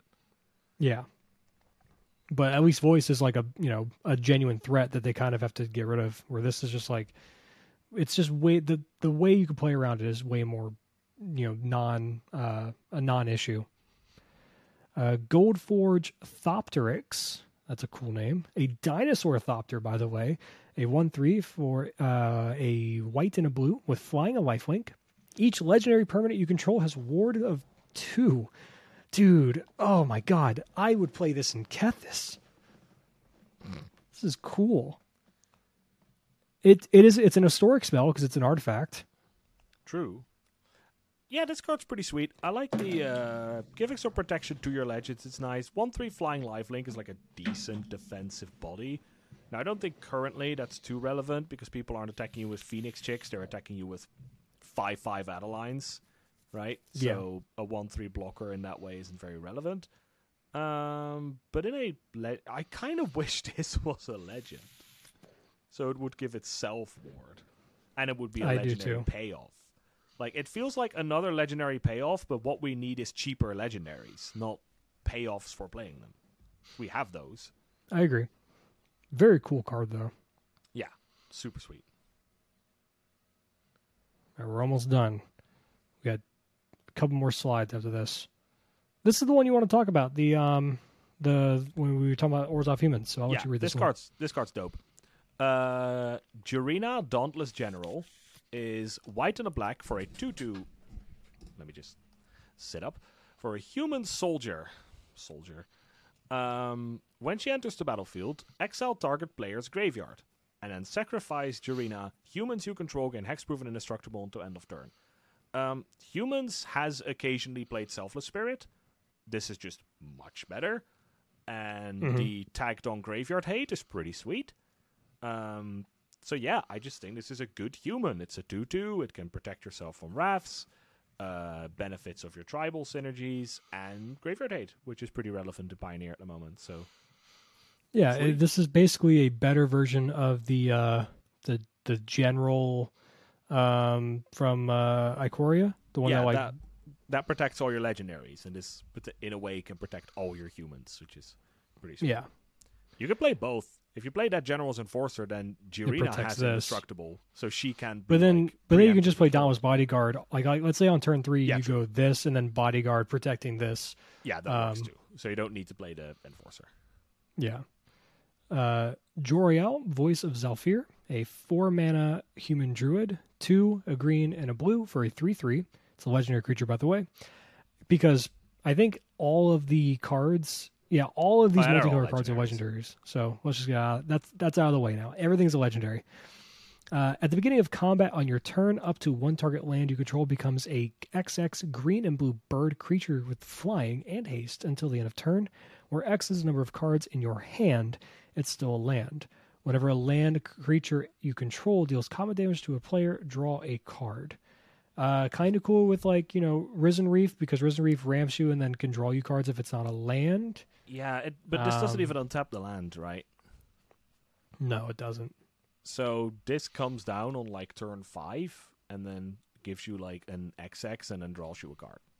Which the XX might just be a 2/2 or 3/3 based on turn 5. And also it's an animated land, so it could be pushed, it could be stomped. And it sucks she's not an elemental in any way to proc your elemental stuff that wants to do these crazy things. So yeah, this is absolutely a commander card. Yeah. Kenris Royal Funeral. We talked about this one before. I'll reread it real quick. A 4-mana legendary enchantment in Orzhov, so 2, then Orzhov colors. When it enters the battlefield, exile up to 2 target legendary creature cards from your graveyard, draw X cards, and lose X life, where X is the greatest mana value among cards exiled this way. And legendary spells you cast cost 1 less to cast for each card exiled with the Kenris Royal Funeral. A lot of hoops to jump through. For some probably some combo stuff. Legendary payoff, right? Yeah, just I don't know if that's hard to find a deck for now that we don't have Kethis, Right. I'll do the next one. It's Kiora, Sovereign of the Deep. 3 green and a blue for a 4/5. She's so great. Look at her. Legendary creature, Merfolk Noble, Vigilance, Ward 3. This is some words. When you cast a Kraken, Leviathan, Octopus, fuck off. or This Serpent is the most spell from your commander hand, card there is. Yep. Look at the top X cards of your library, where X is that spell's mana value. You may cast a spell with mana value X from among them without paying its mana cost. To put the rest of it, it's Sunbird's Invocation for Leviathans and stuff. This card is a commander card. It's trash. But let's say I will say though, out of the commander decks I have played and built, one of my favorites, which you played against, was the AC deck. Yeah. Sea Monster Tribal. Yeah, I love this. I would love to play this deck. This seems so much fun. I love Kraken, Leviathan, Octopus, and Serpents. I love the cards that do that shit. What is kind of cool with Kiora, the one thing I want to point out, we have Tolarian Terror and Cryptic Serpent. I think Cryptic Serpent does become a 2-drop. But they both have instant and sorcery synergy, so it's a bit awkward in this deck. But they are really cheap cards to play. So Tolarian Terror you could pay for 1 blue, but it is a 7-mana spell. So you could do some cheesy nonsense with Kiora, but that's it. Next we have Nahiri, Forge and Fury. Her hands are perfectly, back to normal. Fine. Holy shit, she's expensive. But there's a reason for that. She is a 6-mana legendary creature, Core Artificer, a 5/4, 4, and then Boros. She has affinity for equipment. And whenever an equipped creature you control attacks, exile the top card of your library. You may play the card this turn. You may cast equipment spells this way without paying their mana costs. So I don't think we can get enough equipment down in Pioneer to make her cheap enough to make it worth it for the most part. No, we've got some stuff. We've got Rabbit Battery. You've got like that Oni helmet. We've got the barbed blade fists or something. You know, the 4 Mirrodin equipment, the 2 mana. Of course, we got Hammer. So you get a 3/1. Yeah, but I'm more thinking of like equipment creatures and stuff to like make this going in like an aggressive deck. Yeah. But that's just a standard deck. Like it's just not a Pioneer deck. This could have been a really cool card. Like I see affinity for equipment, and I'm like, you have my attention. Affinity card is pretty cool, and I can imagine in a few years this could be good. But currently, the only support for it basically is in standard or all the way back in Mirrodin, which is not Pioneer legal. So like it's in this awkward spot for Pioneer where the only support it has is from standard, so that means it's probably not good enough. Speaking of another cool card that may not just be good enough, Nahiri's Resolve, a 5-mana enchantment, 3 and then Boros colors. Creatures you control get +1/+0 and have haste. At the beginning of your end step, exile any number of non-token artifacts and or creatures you control. Return those cards to the battlefield under their owner's control at the beginning of your next end step. I think it's cool, drop, bro. But like it dodges Ravs, which is cool, right? Your creatures have haste, they hit a little bit harder, and at the end of every turn, you just pick up your board and you're like, yeah, good luck with your Supreme Verdict. The problem is this is a 5-mana card and Supreme Verdict is a 4-mana card. So you've already lost your board. So that's why I don't think this works, right? Would this have been, like, honestly, like a 3-mana card that just allows you to pick up your board every turn would probably be really good. But at 5 mana, it just comes down too late. It'd just be a repeatable Teferi's protection, essentially. In a way, yeah. Which I think would be pretty sweet.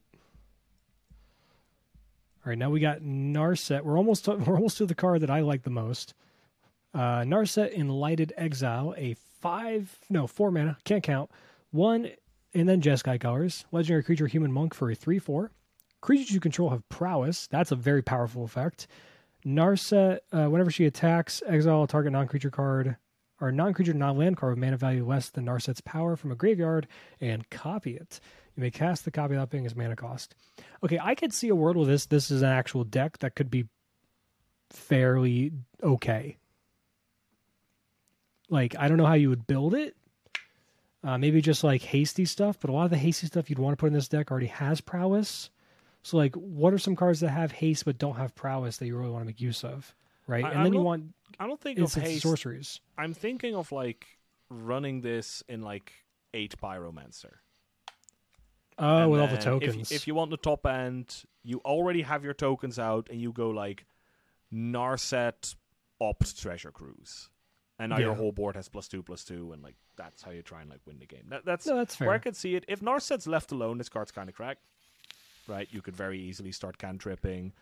You cast 1 spell. This is a 4-drop. You can now cast Meeting of Minds, right? Which is a 2, which draws you 2 cards. So like you could do a lot of this by itself immediately triggers off 1 mind if you're still running that in that shell. So in that way, I think it's pretty cool, but I don't think it's great. 4 mana is just too much. We got Nashi, Moon's Legacy. Our first card would just straight up color cost a black, green, and a blue for Sultai. A 3/4 legendary creature, Rat Shaman, with Menace and Ward of 1.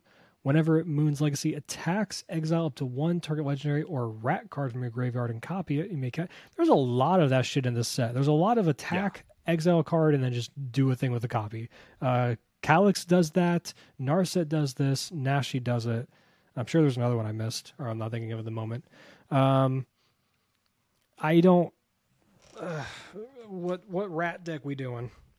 I mean, this is just for legendaries, right? With rats, it's funny. It's a 3-color rat tribal commander, so hooray for that, because I think so far they've all been mono black. Another cool Kethis card if we had it. But like, yeah, this is just, it's a 3-drop that when it attacks you get some value. Cool, right? You're never playing this. It's a pipe dream. You can Coco into it if there's like some Coco Legends shell, maybe. But. Niv Mizzet Supreme. Oh, I want to see the altars of this with the fucking Supreme logo all over it. He's wearing the hat and shit. He is a Wooburg card as a 5/5, as every Niv Mizzet is Wooburg, 5/5, Dragon Avatar. Well, at least every Niv Mizzet since Reborn or whatever. Flying Hexproof from Monocolored. Each instant and sorcery card in your graveyard that's exactly 2 colors has Jumpstart. Dude, I love Jumpstart as a mechanic. I want them to bring it back. Yeah, I think this is a really sweet card. I feel like it just kind of has the same problem as Niv Mizzet Reborn, which is why people have been starting playing that deck just with Omnath, the Bring to Light deck, is that most 2-color cards are bad. Like, you don't want to play Tyrant, Scorn, and Justice Strike and Thought Erasure, right? You just want to be on Fatal Push, Thoughtseize, Leyline Binding, Portable Hold, those type of cards.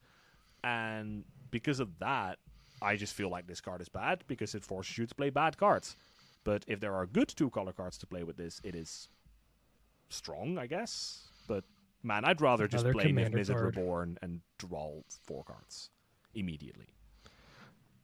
All right, Alex, here he is. This is the card that I think is the best card in the set. Ob Nixilis, Captive Kingpin, 4 mana for a 4/3 legendary creature demon and Rakdos, so 2 black and a red with Flample. Whenever one or more opponents each lose exactly 1 life, put a +1/+1 counter on Ob Nixilis, Captive Kingpin, exile the top card of your library. Until your next end step, you may play that card. Okay, Alex, as a big fan of Rakdos Sack and Pioneer, the biggest problem that Rakdos Sack has had is that its top end is always a little awkward. You've seen people try to play Shielded in the deck, which I think is perfectly fine because it's a good card. So it makes sense. You just play it, whatever. The problem is once you go past the 4-drop slot, like you could play like Immerstum Predator or whatever, that Rakdos Vampire Dragon. That's kind of works in the deck. It's not very good though. And then you get to the 5-mana stuff of like the shoulder that sacks a thing. There's the Phyrexian that like has like the reanimation from the graveyard. There's the bone dragon thing, right? The one from D&D. Like there's all these cards that seem really cool. Yeah, there's all these cards that seem really cool with like sack and that synergy, and it's there on paper, but in practice the 5 mana is just too much. Where the 4-mana cards just either are just a good card in Shielded, but no synergies with your deck, so it's not the best place for Shielded, or it's things that have synergies but aren't good enough. This is a card that has the best of both worlds. It's finally a card in that 4-mana slot. It has the perfect synergies with Rakdos Sacrifice and is great for your curve. And the fact that it just says whenever one opponent loses exactly 1 life, that's incredible. Because what cards that are the mainstays of Rakdos Sacrifice deal 1 damage or make them lose 1 life, 1 thing at a time for each trigger? It's Cat for Cat Oven and Mayhem Devil. They will always proc this card. Your opponent for 1 with a cast or some token, or Oni Cold Anvil works with this too. Yeah, if you want to go into that build. And yeah, this card is great. This goes infinite with All Will Be One. Yeah, that's the we'll see that against the odds, enchantment, I'm sure. Because you put 1 counter on Obnixilis, which means you get to deal exactly 1 damage, which put 1 counter on Obnixilis, and you get to deal exactly 1 damage. So that is infinite. Which actually, this curves perfectly for that combo, which is really cool. But I don't think you'd run that. But no. That would be its own deck entirely. Well, to be honest, you'd probably want to run Cat Oven in there too to trigger up Nixilis immediately. Fair. So yeah, I think this is really amazing for the deck. Brad, that's also really funny with Meatook Massacre. Oh, that's true. If you're playing that in the deck out of the board, there's a billion ways to trigger this card. This is gonna attack as like a 9/8. And this is and like of course you can be like, well, Brad, it's it's a 4/3, it can die to lightning strike and stuff like that. Well, I'm pretty confident that if you're playing this card, you have a Mayhem Devil on board, or you have something on board to like a Cat Oven to start triggering it to where they've targeted and that kind of thing. And on top of that, I don't give a shit if they're trying to kill this thing, because look, Sack already has a big target on their back, number 1 card your opponent has to kill in Mayhem Devil, and now you're introducing a finisher on top of that, so that synergizes with Mayhem Devil. Yeah, they also just need to kill. Around it really easily, right? If you have Cat Oven out, you play Ob, you attack with the cat. The cat does exactly 1 damage. So if they let it connect, you've already put the counter on. So they're probably maybe then they're like, well, before you go to combat, put it on. Well, now I'm just going to sack the cat to the oven. Yeah. So getting Obnixilis to 4 toughness is really easy. And if you have a Mayhem Devil on field with the cat oven, then that's one trigger, one thing, one trigger, They're going to have to thing. throw like 3 lightning strikes at it to kill it. Yeah, and then they need to do like Fatal Push stuff or just like hard removal. And if they're using the removal on this guy, then they're not using it on their Mayhem Devil. So that just gets out of control in its own way. Absolutely insane of a card. Yeah, I perhaps really think this is great. I do think it's the best card in the set for Pioneer. Yeah, like not in a vacuum. All right, so we got Pia Nalar, Consul of Revival, a 2-mana Boros card for a legendary human artificer. That's a 2/3. Thopters you control have haste, and whenever you play a land from exile or cast a spell from exile, create a 1/1 colorless Thopter artifact creature token with flying. Alex, am I missing something? Is there a card that cares about Thopters that does exile shenanigans? No, but I mean, you just play this. Almost all Red's card advantage nowadays is exile cards from the top. You can play them for a bit. That's fair. So That's fair. It just goes in a deck that already does that, and then every time you cast a spell from exile, you get a 1/1. And that 1/1 has haste. So it feels like the problem is that you just get a bit of gravy on top of your cards that are already good. Your Light Up the Stage, your Chandra Dress to Kill, your Chandra Torch of Defiance. But it's not even that much gravy. Like, you get a 1/1 occasionally. And other than that, this is a 2-mana 2/3 in an aggressive deck. I wouldn't play this. Rebuild the city. Dun, dun, dun. Rebuild this city with rock and roll. All right, so we got a 6-mana Jund card, 3, and then Jund colors, sorcery. It's a rare card, by the way. Choose target land, create 3 tokens that are copies of it, except they're 3/3 creatures in addition to their other types, and they have vigilance and menace. Is this just insane in Commander, by the way? With a lot of different lands? I mean, you can copy a land 3 times, which is... Like a Gaia's Cradle? Yeah, but they are affected by summoning sickness, so you've got a bit of a target on your head. But yeah, it is fucking hilarious to copy your Cabal Coffer 3 times. Yeah. Like... Constructed, this is ass. It's just too expensive, but... Oh yeah, absolutely. This is a... We don't have any lands that can effectively end the game by doing this at the moment. No, like in Modern, this is funny with Valakut. Yeah. But, like, if you have your Dryad of the Elysium Grove out and you cast this on a Valakut, your opponent takes like 95 damage. But in Pioneer, we've got nothing. Which is so sad. All right, Alex, last thing, and it's only 5 more cards, and we are done. There's actually 2 additional cards, but we can talk about them really quick. But I'll talk about this one real quick, because we can effectively skip Rocco. You've missed Karn in the land. Rocco Street Chef, unplayable. It is a 2/4 Elf Druid for Naya colors. At the beginning of your end step, each player exiles the top card of their library. Until your next step, each player may play the cards. You're giving your opponent cards. Whenever a player plays a land from exile or casts a spell from exile, put a 1/1 counter on target creature and you create a food token. It's not even like a fun commander. This is just a stupid card. Moving on. So sad. All right. First Rocco was very good. First Rocco is a CEDH staple. This Rocco is awful. I'll pick up again. Samut. This one's actually pretty cool. Vizier of Naktamun. 1 red-green for a human warrior cleric. A 2/3 with first strike, vigilance, and haste. Pretty good keyword soup. Whenever a creature you control deals combat damage to a player, if that creature entered the battlefield this turn, draw a card. Haste is already good, so you just play this with all your haste creatures and start punching the shit out of your opponent, and you draw cards. You've got your Rabbit Batteries, you've got your Gruul Spellbreaker, your Questing Beasts, your Fanatical Firebrands, you name it, you've got it.